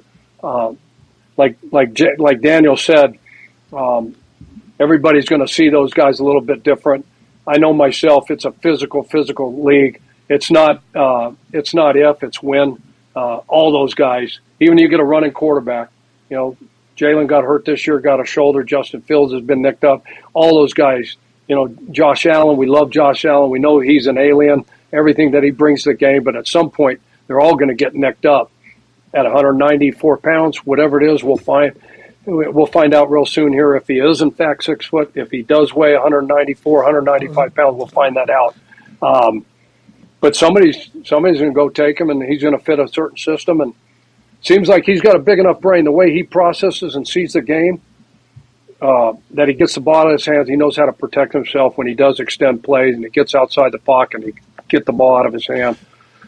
I hope somebody will jump on that. We're only talking about it because he's potential number one overall. Potential number one overall pick is going to get a lot of conversation, and it's like the only thing I guess that we can say is a drawback to him is a very serious one because the best availability, nope, just ruined it. Yep. But You get it. Availability. Yeah, you get it. Chuck, we appreciate It you is so much. availability. Yeah, you're damn right. We appreciate the hell out of you, Chuck. We miss you, pal. Ladies and gentlemen, Coach Pagano. Yeah, we miss you too. The best ability, boys, is availability. Amen. And he said everybody gets hurt. That's right. I mean, literally everybody in the NFL gets hurt. I was a punter, and I was basically had something every single year to something, either hip or knee, both knees or something like that. Nowhere near as serious as everybody else's injury. So you're going to get injured. It's like, does he have any? He stayed healthy in college, right? Yeah, he was pretty healthy. For the most part, I think. Yeah. Shoulder for a little. Is this, I mean, and granted, maybe. Well, Levis, I guess, is the one that we should be thinking about whether or not he can survive. And he has the body type Yeah. of an NFL quarterback. He had a left shoulder and a left toe this year, which allegedly affected his accuracy for a lot of plays and turnovers and everything like that. So maybe it's not even fair to do this, but this is certainly going to happen to Bryce all for the next, 2 months. Yeah. Is this magnified because of Tua? Because I feel like when Kyler was That's coming all in, I think about. Me Yeah, too. exactly. That's all, and it's hard not to. Yeah. Because Kyler was bona fide number one pick no matter what, won the Heisman. Bryce Young has won the Heisman. I don't think Bryce Young's the athlete that Kyler was, though, in terms of like No, being but I think he's a explosive. better and- athlete than Tua. But for sure. allegedly, That is what people I feel like haven't really been talking about. Daniel It's like- Jeremiah said that was a surprising stat that he got the next week's game plan on Sunday. By Monday, he already digested it Right. and had critiques on it. That's a huge. That's Joe Burrow, right? Yeah. That's why Joe Burrow was able to come in so quick and kind of function. The brain is the most important part of being an NFL quarterback. That's why whenever somebody says something like Orlovsky said something about processing, he's not the best at. Like, that's a massive deal in the NFL because the brain is the most important thing. I listened to Patrick Mahomes on New Heights, Yeah. and he broke down recall, like of blitzes and how defenses are aligned and everything like that. He talked about Bill Belichick being the reason why he focused on it. He said whenever his first year playing, Belichick didn't have a nose tackle, and trying to identify the 5 guys that were down was an impossible task for him. And he felt so uncomfortable every single play. He was like, I have no idea who's coming, who's not coming. So it became like a full-on, I'm going to learn this. This is what I'm going to learn. Yeah. So now he was talking about his recall. Like somebody will run something like from 3 to 4 years ago, he said. And then he'll see it and he'll be able to identify. It's like that's a separator there between the NFL quarterbacks that are great and the NFL quarterbacks that just play, kind of make some plays and go along. So I think that is a massive piece of information about Bryce Young right there that we should certainly be speaking about a lot more as we go forward in this whole process. Yeah, for sure. But to Chuck's point, too, that's why it almost doesn't make sense for him to go to the Colts either, because with what Steichen is doing, you can't see them necessarily. Bryce Young, I don't know if to be the most successful he's going to be, I don't know if running the ball like Jalen Hurts, 10 to 12 times a game, I don't think that's in his bag. And you can't really, it'd be weird to think Shane Steichen's going to change his whole offense. Well, he's with Phil Rivers. True. That's what they say. Now, granted, he was just in the Super Bowl with a vastly different offense. Right. And there's a couple of those guys potentially available. Exactly. So maybe Jim Irsay is just working. But who knows? I mean, especially with Houston, because if he is working, who's the other team in the division What ahead if of Jim's him? working Houston? Bryce Young, we love him. Exactly. We love Love that him guy. so smart, tough son of a bitch. He's so good. What if Jim Irsay just living his best life? They will say the story of Jim and Chris during draft, I think that I immediately recall, is them trading up to get Jonathan Taylor because they were trying to wait for Jonathan Taylor. And Irsay obviously had seen Jonathan Taylor in Lucas Oil Stadium a couple different times whenever he was in college. And Jim said to Chris, "We really like that guy out of Wisconsin, right? We really like him." And Chris is like, "Yeah, we love him, man, and we think we're going to be able to get him." And Jim's like, "We really like him, right? Yeah. We should go get him." And then a trade happened, and bang, we get Jonathan Taylor the next pick. So Jim does have say. Jim does know ball, too. Yeah. Jim played. Jim has been around the NFL literally his entire life. So maybe Jim is working. Maybe. It sounded to me like that was serious. Yeah. That sounded like an off, which, by the way, great work. Yeah. If that is the case, that is a great work. That's a great angle. Which is crazy to think about now when you say that, because if that was the thought around Jonathan Taylor and Chris Ballard's already saying, hey, we can trade back, maybe the Colts don't love anybody, or maybe they love Hendon Hooker. Matt Ryan said he still got good football. Yeah, True. So Anthony Richardson would be perfect then at 4. Sit behind Matt, learn from Matt. Yeah. All right, let's run through some things that broke while we did today. Hell yeah. Today was a hell of a show. Great show. Unreal. Flew by 3 hours right there. Bang. Boom. To a bang, freaking bang, bang, bang. GM. Remember, we're off tomorrow. That's right. Can't talk about it. Nope. Would love to. Can't. Once in a lifetime. Actually, That's all you need to know. Probably. that's crazy, isn't it? Oh, yeah. Like tomorrow's a once in a lifetime thing. For sure. The amount of people. Not a lot of people. It's crazy. Yeah. What a joke. All right. Hell yeah. Hell yeah, dude. Let's go. I'm bummed that we're missing a show. But on the flip side, No. not at all. Not for what you're doing. Very excited. Do about not it. be bummed. All right. Just to hear, like, the. I can't wait. Yeah. Well, I'm not going to be able People will hear about it eventually. That's kind of the. Yes, this you it know. will be talked about at some point. Yeah. Will be worth it. Just like we told you with the whole Mississippi situation. Exactly. We said, hey, can't talk about it right now. We will at some You'll point. hear about it at This some is the point. complete opposite. This is like awesome thing happening. Zito told me a lot of people are saying I'm going on Joe Rogan. Oh. Am I going on Joe Rogan? Are you? I mean, that is once in a lifetime. It does have to deal with Texas, though, right? And not a lot of people have done it. Goes. I'm not going on Joe Rogan. Okay. What? Yeah, I'm not. Has something to do with Houston? We have a problem? No space. Going to be in the clouds, though. Elon Musk. Are you going to be the DC of the Bills? You know what it is. So stop. Why are you all doing what you're doing right now? Why are you all doing what you're I doing? thought that's Darts what on we- the I thought- board. I thought Yeah, that's what we you were guys doing. know that I'm not able to actually, like, I'm legitimately not I allowed. thought that's what we were doing. I just, it's always fun to dance on a Tuesday. Yeah, and you know what it is? See what's going on. Dance around. Yeah. Allegedly, a lot of purrs today, huh? Yeah. We tried A our lot of best. Had to. It's really we've really taken a nice turn here to cover our asses. Have we? I don't know, dude. Well. Yesterday, in the middle of me talking about being officially served, I said, in this fucking family, the Murdoch family. Which, I mean, It's watch the that first episode. Same That- deal though. I kind of feel like we're Ricky Bobby, with all due respect. That ain't worse. Oh, that's what you're doing. You're going to Mississippi. A velvet painting of a whale and Dolphin. getting it on. With all due respect. Amen. I still think we're in a really good spot with that whole thing. I'm not a lawyer, but anyways, tomorrow's once in a lifetime thing that I certainly do not deserve. I'm the only one. The boys have not been invited or are not allowed. Never will be. no. Which is fine. I will think about you guys down Hell yeah. up there. Yeah, I'm Over going there. to be very curious about just the entire operation. Like, fascinated. Can't wait to hear about it. Last night I was laying in my bed, and I'm fucked up with this time zone from Hawaii. Oh, can't imagine. Jet lag is the worst. Cannot imagine. Yeah, I did Zito all coming the from time. Chicago, obviously he's experiencing from Central Time to Eastern Standard Time. It's the worst. Hawaii's a different. That's a lot. 5 hours. It's way out there. Even California affects me. I can't imagine. It's 10 a.m. right now in Hawaii. It's a whole different thing, and I don't sleep well to begin with, let alone when my mind and body are acting like it's a different time, and then with what's happening tomorrow happening. So it's been a lot of me in the pillow, and the wife, very pregnant. So she's not sleeping great either because I guess it's tough to get comfortable when you got a human inside of you. Apparently. Heard Really? that. Yeah. Heard that.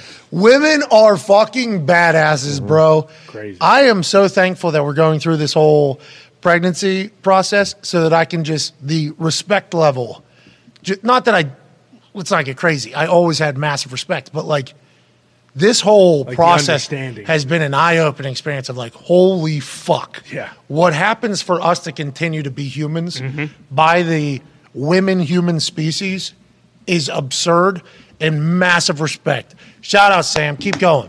Keep going, Sam. Shout out, Keep Sam. Keep going. Big up. Proud of you, Sam. Keep kicking ass, Sam. Appreciate you. So she's like, sleeping for like 4 or 5 minutes at a time, and then she's up, and then she's obviously not happy that she's not asleep. And then she's back asleep, and then she's rolling over. Yes, go take a piss. And Boom. 15, 16 Yep. pisses, literally a fucking day all of a sudden because the baby's bouncing on the bladder. Then you piss. Is she peeing for two? No. I don't think so.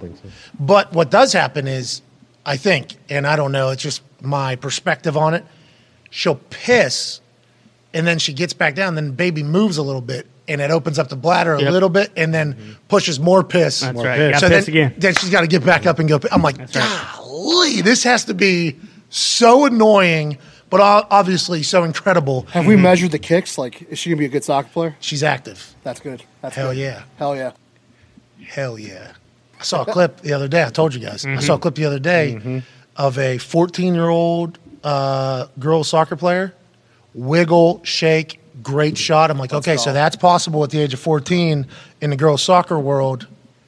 All right. So Mackenzie should be on the national team, 15, 16 years old. Bingo. No pressure, obviously. Yeah, if she wants to. No, she might be pickleball. I mean, Yeah, exactly. she might be an astronaut. Yeah, And luckily for her, fucking Rapinoe is still going to be sending fucking sweet crosses. You're right. You're 100% right. She'll be bending it in there and boom. But ladies, kicking ass. We appreciate you. Sam, appreciate the hell out of you.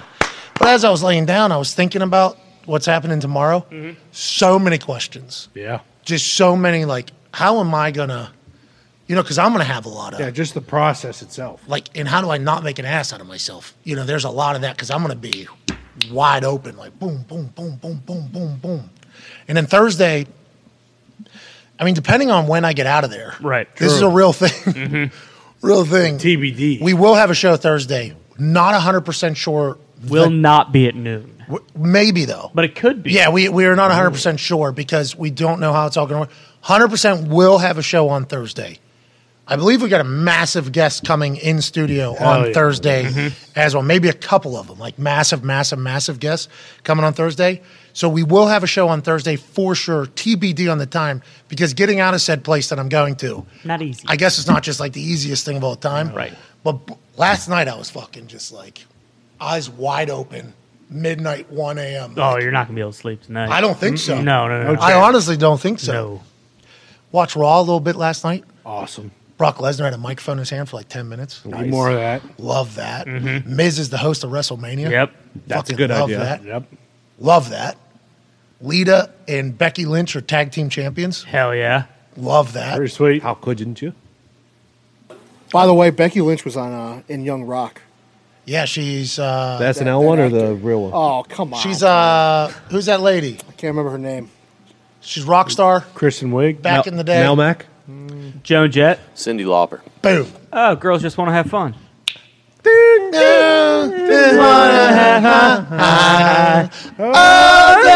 Just wanna have fun. Yeah. That's a banger. Yeah. Did Becky sing it in that song? Did she sing that song? No. It's a shame. All right, a couple things happened while we were live today. Very excited for tomorrow. Yeah. Pumped. Adam Beasley just tweeted out. Adam Beasley, the director of original content and strategy for Pro Football Network. PFN. Miami Herald alum, has connects out of Miami. He says there's been no decision yet from the Dolphins on Tua Tagovailoa's fifth-year option, per Mike Daniel. Ooh. That's a conversation starter. Wow. Yeah. Holy hell, what's the future look like down in Miami? Gumps, pal, you don't have a quarterback anymore. Bring in Jimmy G, lads. He's the best. Jimmy G, who knows McDaniel's offense obviously very well. I assume he would do very well in Southern Florida. Jimmy G is a very consummate professional. very well in Hits, Southern Florida. slants very, very well with all the speed they He might have. drive the bank Trade for press. Lamar. Lamar going back to South Florida would be epic. That would be sick. I have no idea if they have enough money to pay Lamar. Or picks. They'll To figure trade? it out. Trade him with Chubb. Everything's fake these days. Yeah, exactly. Some news, though, that also broke while we were live. Tua doesn't come on program. Yep. You know what I mean? Doesn't Boom. get his fifth year. Boom. Now all of a sudden, Yeah. Interesting. I didn't. Did I say my daughter's name? No. You have before. Yeah. You have before. But not though. before Not today. today. Yeah. No, yeah, you just did. Yeah, you did. but you have You before have on today. the program before today. I know, I have snuck it in a couple times, yeah. Yeah, I just got a text from the wife. I was complimenting Sam, though. Hey, Yeah. listen, there's Big time.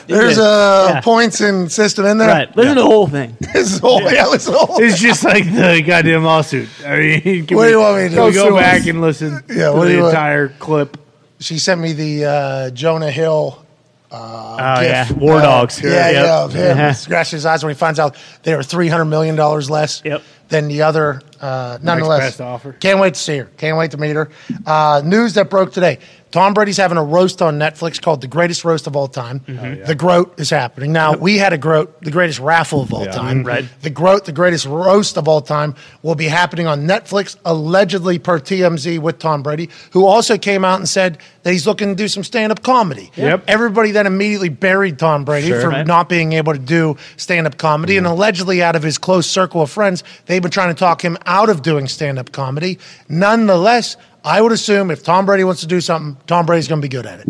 Let's also assume Tom Brady's going to have incredible writers alongside of him that will make Tom Brady funny, but nothing has shown us that Tom Brady will be able to deliver a good joke. I'll be excited to see if that's what the GOAT tries to do, or is that all just a setup for the GROAT, which is going to have a lot of comedians involved in it? We would assume that is the case.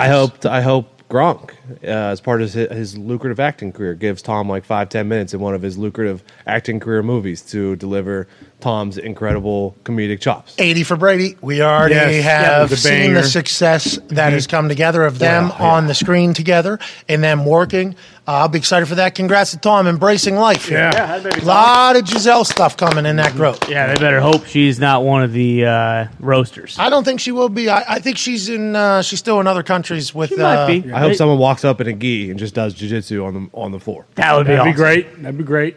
80 for Brady, got a 62 tomorrow. Woo, certified fresh. 89 audience. I will say my mother and all four of her friends saw it, and boy, they said they were freaking pissed. Cannot stress how good Sally Field was. Bingo. She was. Sally Field just won an award at the SAG Awards. Yeah, I didn't know who she was. I thought she was Sally Jesse Raphael. Sure. So I was going to the Close. bathroom, and they were marketing that coming up on the other side, Sally's going to win an award. Yeah. Yep. Sam was all pumped up for Sally. And I said, Sally Jesse Raphael, I fucking love that lady, dude. Great talk show back in the day. Mm-hmm. Sam goes, I don't know who Sally Jesse Raphael is. Almost caused a little bit of a scene in our relationship. She said that lady's name. I didn't know who that lady was. Sam was befuddled that I didn't know who that lady was. Little classic misunderstanding. Sally Jesse Raphael did not win shit. This other lady did. She won life. And she, Sally Jesse Raphael, Of course. This lady, she was in Mrs. Doubtfire, I learned. Yep. She was the, Forrest Gump. She was the wife. She's very good. She's, She's a ledge. That's Sally Oscar Jesse winner. Raphael right there. She did not win an Oscar or a SAG you, award. Sam. No. She had a great talk show. Did Brady or Gronk She- get up for an Oscar? Brady, I think, got nominated for a Razzie. That's despicable. Is that real?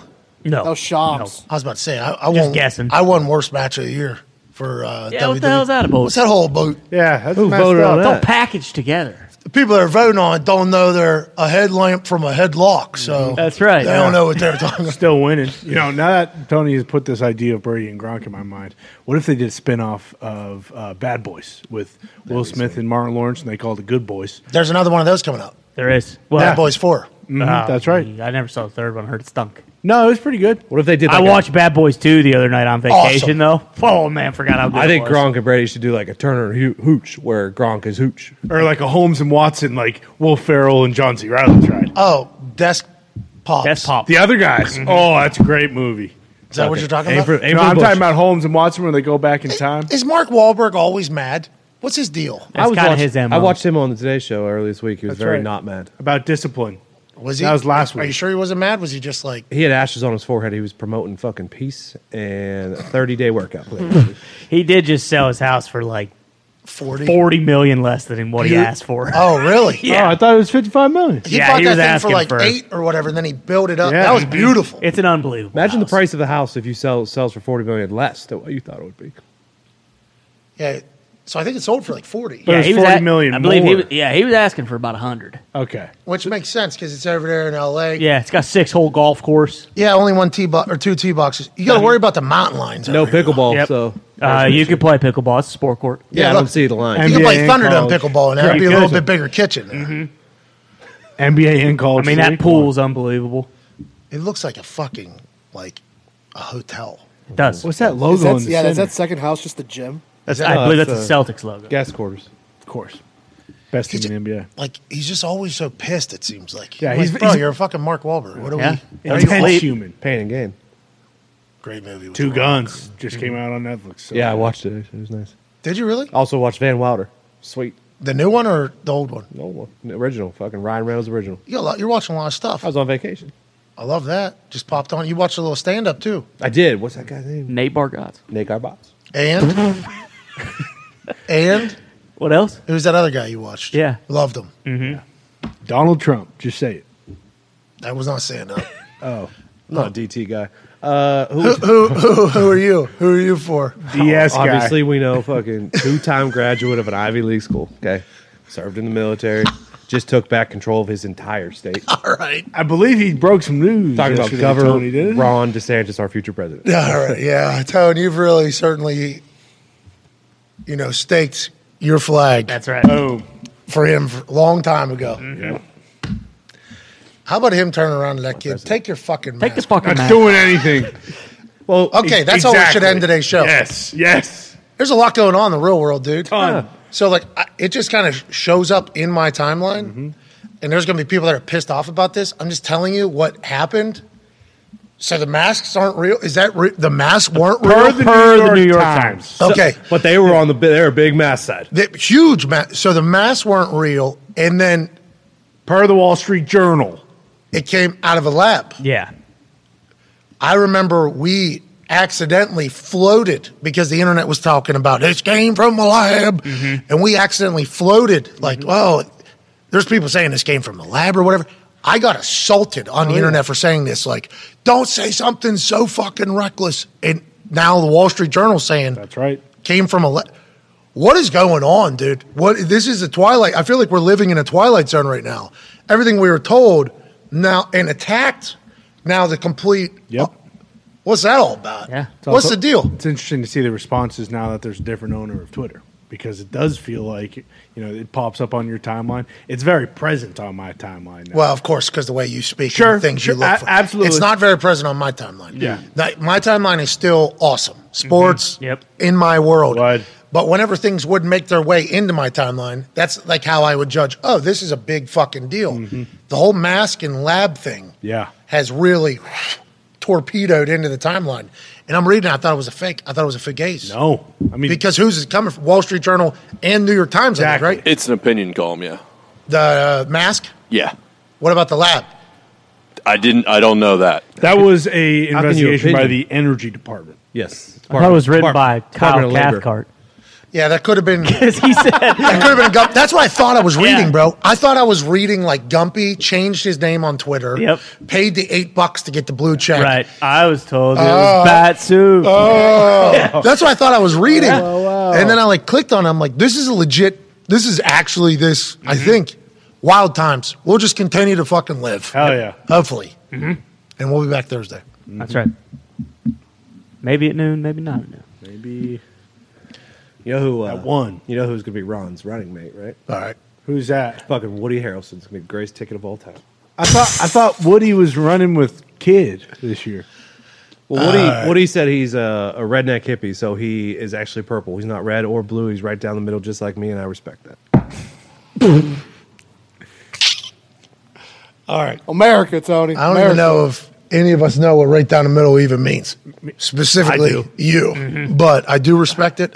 I do appreciate it. We'll continue to be a forum for conversation. Let Tiger make Amen. his jokes, okay? In a forum for thoughts. You know what I mean? That's what we'll you. What did he say? I did see you fire that tweet off. How good did Tone feel whenever he fired that Hey, tweet off? went to my wife, went to my mom. They agree with me. They're both women. Boom. I asked my baby, too. She was cool with it as well.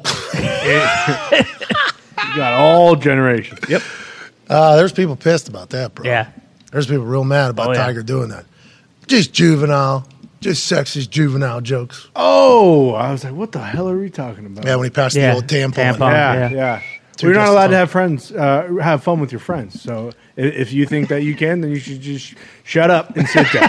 And if you want to do it on a golf course, then you should have your hands cut off, and you'll never be able to play golf again. I was confused by but I'm not a woman, I guess. So I don't. Yeah, but I pulled him. 100% of the people that I polled, that's right. which we do have to keep an eye on for polls. That's like one of the things here's Tones. Love you, Tiger Woods. Everyone offended stinks. There's no way real people were offended. Only fake Twitter offended, which is also a problem. Yeah. Because there's a lot of people that just grandstand on the internet, but then they probably live much worse in real life. Or don't care. Never saw it. Just saw that, it's like, oh, people are pissed about this. I might as well weigh in. I'm pissed too, actually, now that I come to think of it. Me too. Yeah. Fuck this Really? shit. This is bullshit. Sorry, guys. What? I'm not. And I think you guys are both dumb for thinking that way. Wow. Well, you're wrong forever. Nope, I'm right. No, Yeah. you're a bad person. Well, like, do you think people not would have what been I'm okay saying. with it if We're Tiger about would to have? do a political debate real quick. We were right in the middle of it, but go on. If Tiger would have walked by and been like, "Hey, Justin, you're a fucking pussy," do you think people would have hated that, or was So it just mad. because the tampon came out? So mad. So mad, dude. I know the world is an interesting place. It is. We're It's getting crazy. sued, and tomorrow is going to be one of the best days of all time. Yep. Hell yeah. So I'm going to try to enjoy it. We'll be back Should. Thursday.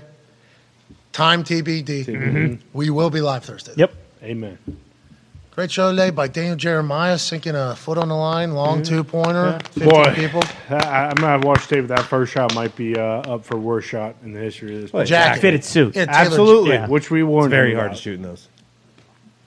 His throws all hit the same. Why didn't he adjust at all? I was so flustered by him not adjusting. I don't know. You told him the key to success before we went on too. You just got to hit the Hey, middle of the net. Just throw it as hard as you can, right at the center. It will fall in.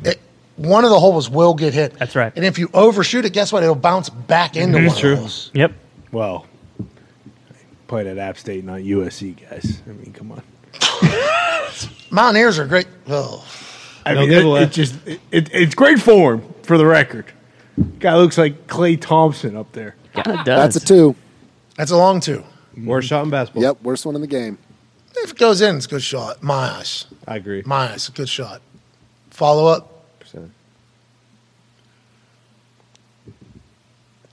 I wish he didn't do that. Yeah. I do All love net, the at Cole Haan, by the way. That's a good at. Cole Haan had great shoes. Back in the Great day. shoes. I don't know if they still do. Oh yeah, they still got their fire. So the guys that had Nike deals, it was a part of the website they could go to utilize their Nike fund that they were given. That's sweet. So it was like Nike stuff. Is and it then- Nike Air Max technology for Cole Haan? Is Yeah, what that is? was the. So Yeah. they were similar. I don't know if they had partnership or same company. So guys would spend like they had Nike golf, Nike stuff, and then Cole Haan. So guys who had Nike deals would just come with like 4 pairs of fucking fresh Cole Haans, full Nike golf kit, and then just hoodies and shorts. And that was their entire Nike deals. Yeah, I'll wear Nike gloves. I don't care. Give me some Cole Haans, give me some hoodies and that. And then that ended. I don't know what happened. I think they've since separated. Cole Haan branch out. I think so. I'm not 100% They're still sure. the leader in those type of shoes. No, Steve Nash wore those one shoes. Remember it? Before he became a coach, we saw Yep. him on the internet. He was crossing people up in a suit. Do you remember those shoes he was wearing? How many years he played in the NBA? 18? Like 18 or 19. Yeah. That was one of the greatest moments in the history of this program. So Yeah. funny. Yeah. Steve, thank you for joining us. I'm going to do a little research on you before I talk to you, okay? 18. You played 18 years in the fucking NBA? Yeah. Yeah, it is. So good. While he was drinking a coffee or whatever. He was very cool. Yeah, Oh. what are these shoes? Wolf and Those Shepherd. are the Gronk. I think those are Gronk wears the same shoes, I believe. Dude, he was crossing people up in these shoes. I could be wrong. Might have to get some. Could be. This could be a Is he part. still coaching? What's he up to? No, he got Yeah, axed. yeah. And the new guy got a full deal. And then they trade then away the all whole the good team players. left. Yeah. Yeah, we were just talking about this. They were like 17-3 in December and January. Had like one bad week, and Kyrie said, "You know what? Fuck this. I'm out of here." Yeah, what happened there? And then now Dallas not good? No, they're not. But that was kind of expected. Well, by us noobs who don't know me, is there enough basketball for Kyrie and Luka to be on the same team? That was my first question. Bingo. They'll gel. They'll figure it out. That's what they're saying, but I don't think that's the case, right? The West, I mean, right now, LeBron's hot. They're- Lakers are done. bingo. And they're really talking about how shitty the West is, and it's setting up for a Clay, Steph, run to the No championship thanks. again. I don't want to see What that about again. KD? Why? The I Suns, do. What are you dude. talking No, about? Clay Denver. I want Jokic to fucking win a championship. Be sweet. That would be cool. I love that guy. Sign me up. Although- I like watching. Do you I see all love the- watching him play. Bro, do you see all the bruises on his arms? Yeah. This guy's just getting his shit kicked out of him, and he's just doing triple doubles every night. Doesn't care. Gotta cut your nails. That's bullshit when you play against someone that doesn't cut their nails. Are they doing that on purpose? That's a real basketball thing. Like someone's D'ing you up and they don't cut their nails. It's a fucking problem. Five You time. never know. That's what 5-time does. Yes, exactly. 5-time. Gary V? Yeah. Hey, he posts clips of pickup basketball. Yeah. I respect how hard he goes down there. He has not played in any of the games that I've played in. The games I've played in, his little head is getting bounced off the floor. Need to cool it. Gary. He hard fouls people. Oh, yeah. I respect the way he plays. Like, listen, people say I'm gonna foul that guy. Gary does. Oh, yeah. Gary's a fouler. He gets into it. I respect and appreciate that. I don't think I've ever played in a game that was like the way that the games he plays in, though. No, you do that to the wrong person, they're going to fucking knock Gary's teeth out. So he needs to just realize that. As soon as that happens, your immediate thought is, okay, now I'm in a fight. Yeah. Like, that is fucking kill this guy. That is an immediate. No, like as soon as you foul somebody like that, You know. Oh, yeah. your thought should be, oh, okay, now I made this decision. Now we're going to get in a fight. I think Gary's ready for it. Nobody wants it. Yeah. I think that's the case. He's also talking shit to guys who like miss a layup, and he's telling them, "I'm going to put that on my fucking IG right now. Fucking clip that. Fucking put it up. Put it up." He actually does that. He dunked on you. He did. He dunks on you. Yeah, he did. But As much also, as Parsons dunked on him, or Ball Parsons of PXG goal. Yeah. What are you? What is this guy? Sorry, Bob. Great moment. We watch that. If you want to go back and watch a moment, Connor gets a question for self-made billionaire 45 minutes in. Vietnam I have vet. no idea who this fucking guy is. I'm sorry. come on, Bob. This is what Boston Connor asks self-made billionaire, owner of the Phoenix National Club, which is like the second most exclusive golf club in the world. Not the home of the waste management tournament, where you see people throwing beers onto the green. Which is fun like his course is. Of course, his course is a great time, but not that. This is Boston Connor's attempt at asking a self-made billionaire a question and complimenting him. Mr. Parsons, after everything with the golf course, how did the waste management and getting people there for like tour events happen? He said Arizona's become a home for golf. Yeah. Have you been a part of that whole build out, and how have you been able to feel it, especially with how big this waste management tournament has become in the PGA? Well, I haven't done much with the waste management, although I will tell you it is incredibly good. He's not looking at me here, by the way. He's looking at someone else. You did look at me again. Good. And that is at Scottsdale National. That's our busiest time of year. And a lot of our members are all over there. But, I'm... golf's huge on it. I would only go over there if I was chasing women. Great answer, Connor. Great answer. Yeah. It's only the second time people have seen it. Oh, my God, bro. What is it?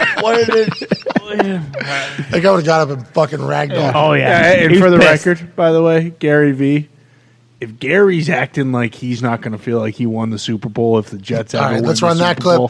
So what he's talking about. I would like, let's dive into this because Gary's the one that. Bro, you had quite a fucking week. Yeah, I couldn't speak for the first half of it too. Fucking Did you stupid voice. Did you ask Carrot Top about doing magic too? I think I asked Carrot Top about doing meth. No, but, I called him a magician. Yeah. First question. I don't really do magic. Prop comment. I'm a comedian. Oh, of course. Yeah, I fucked that one up. That was on me. But Carrot Top. Well, how are we supposed to know? Everyone out there is a magician. God damn it! Not everybody. Basically, Gary V's a magician. Adele is not doing any magic out Well, there, she's except not for just with her a- voice. Yeah, and with a couple others. All right, let's get out of here.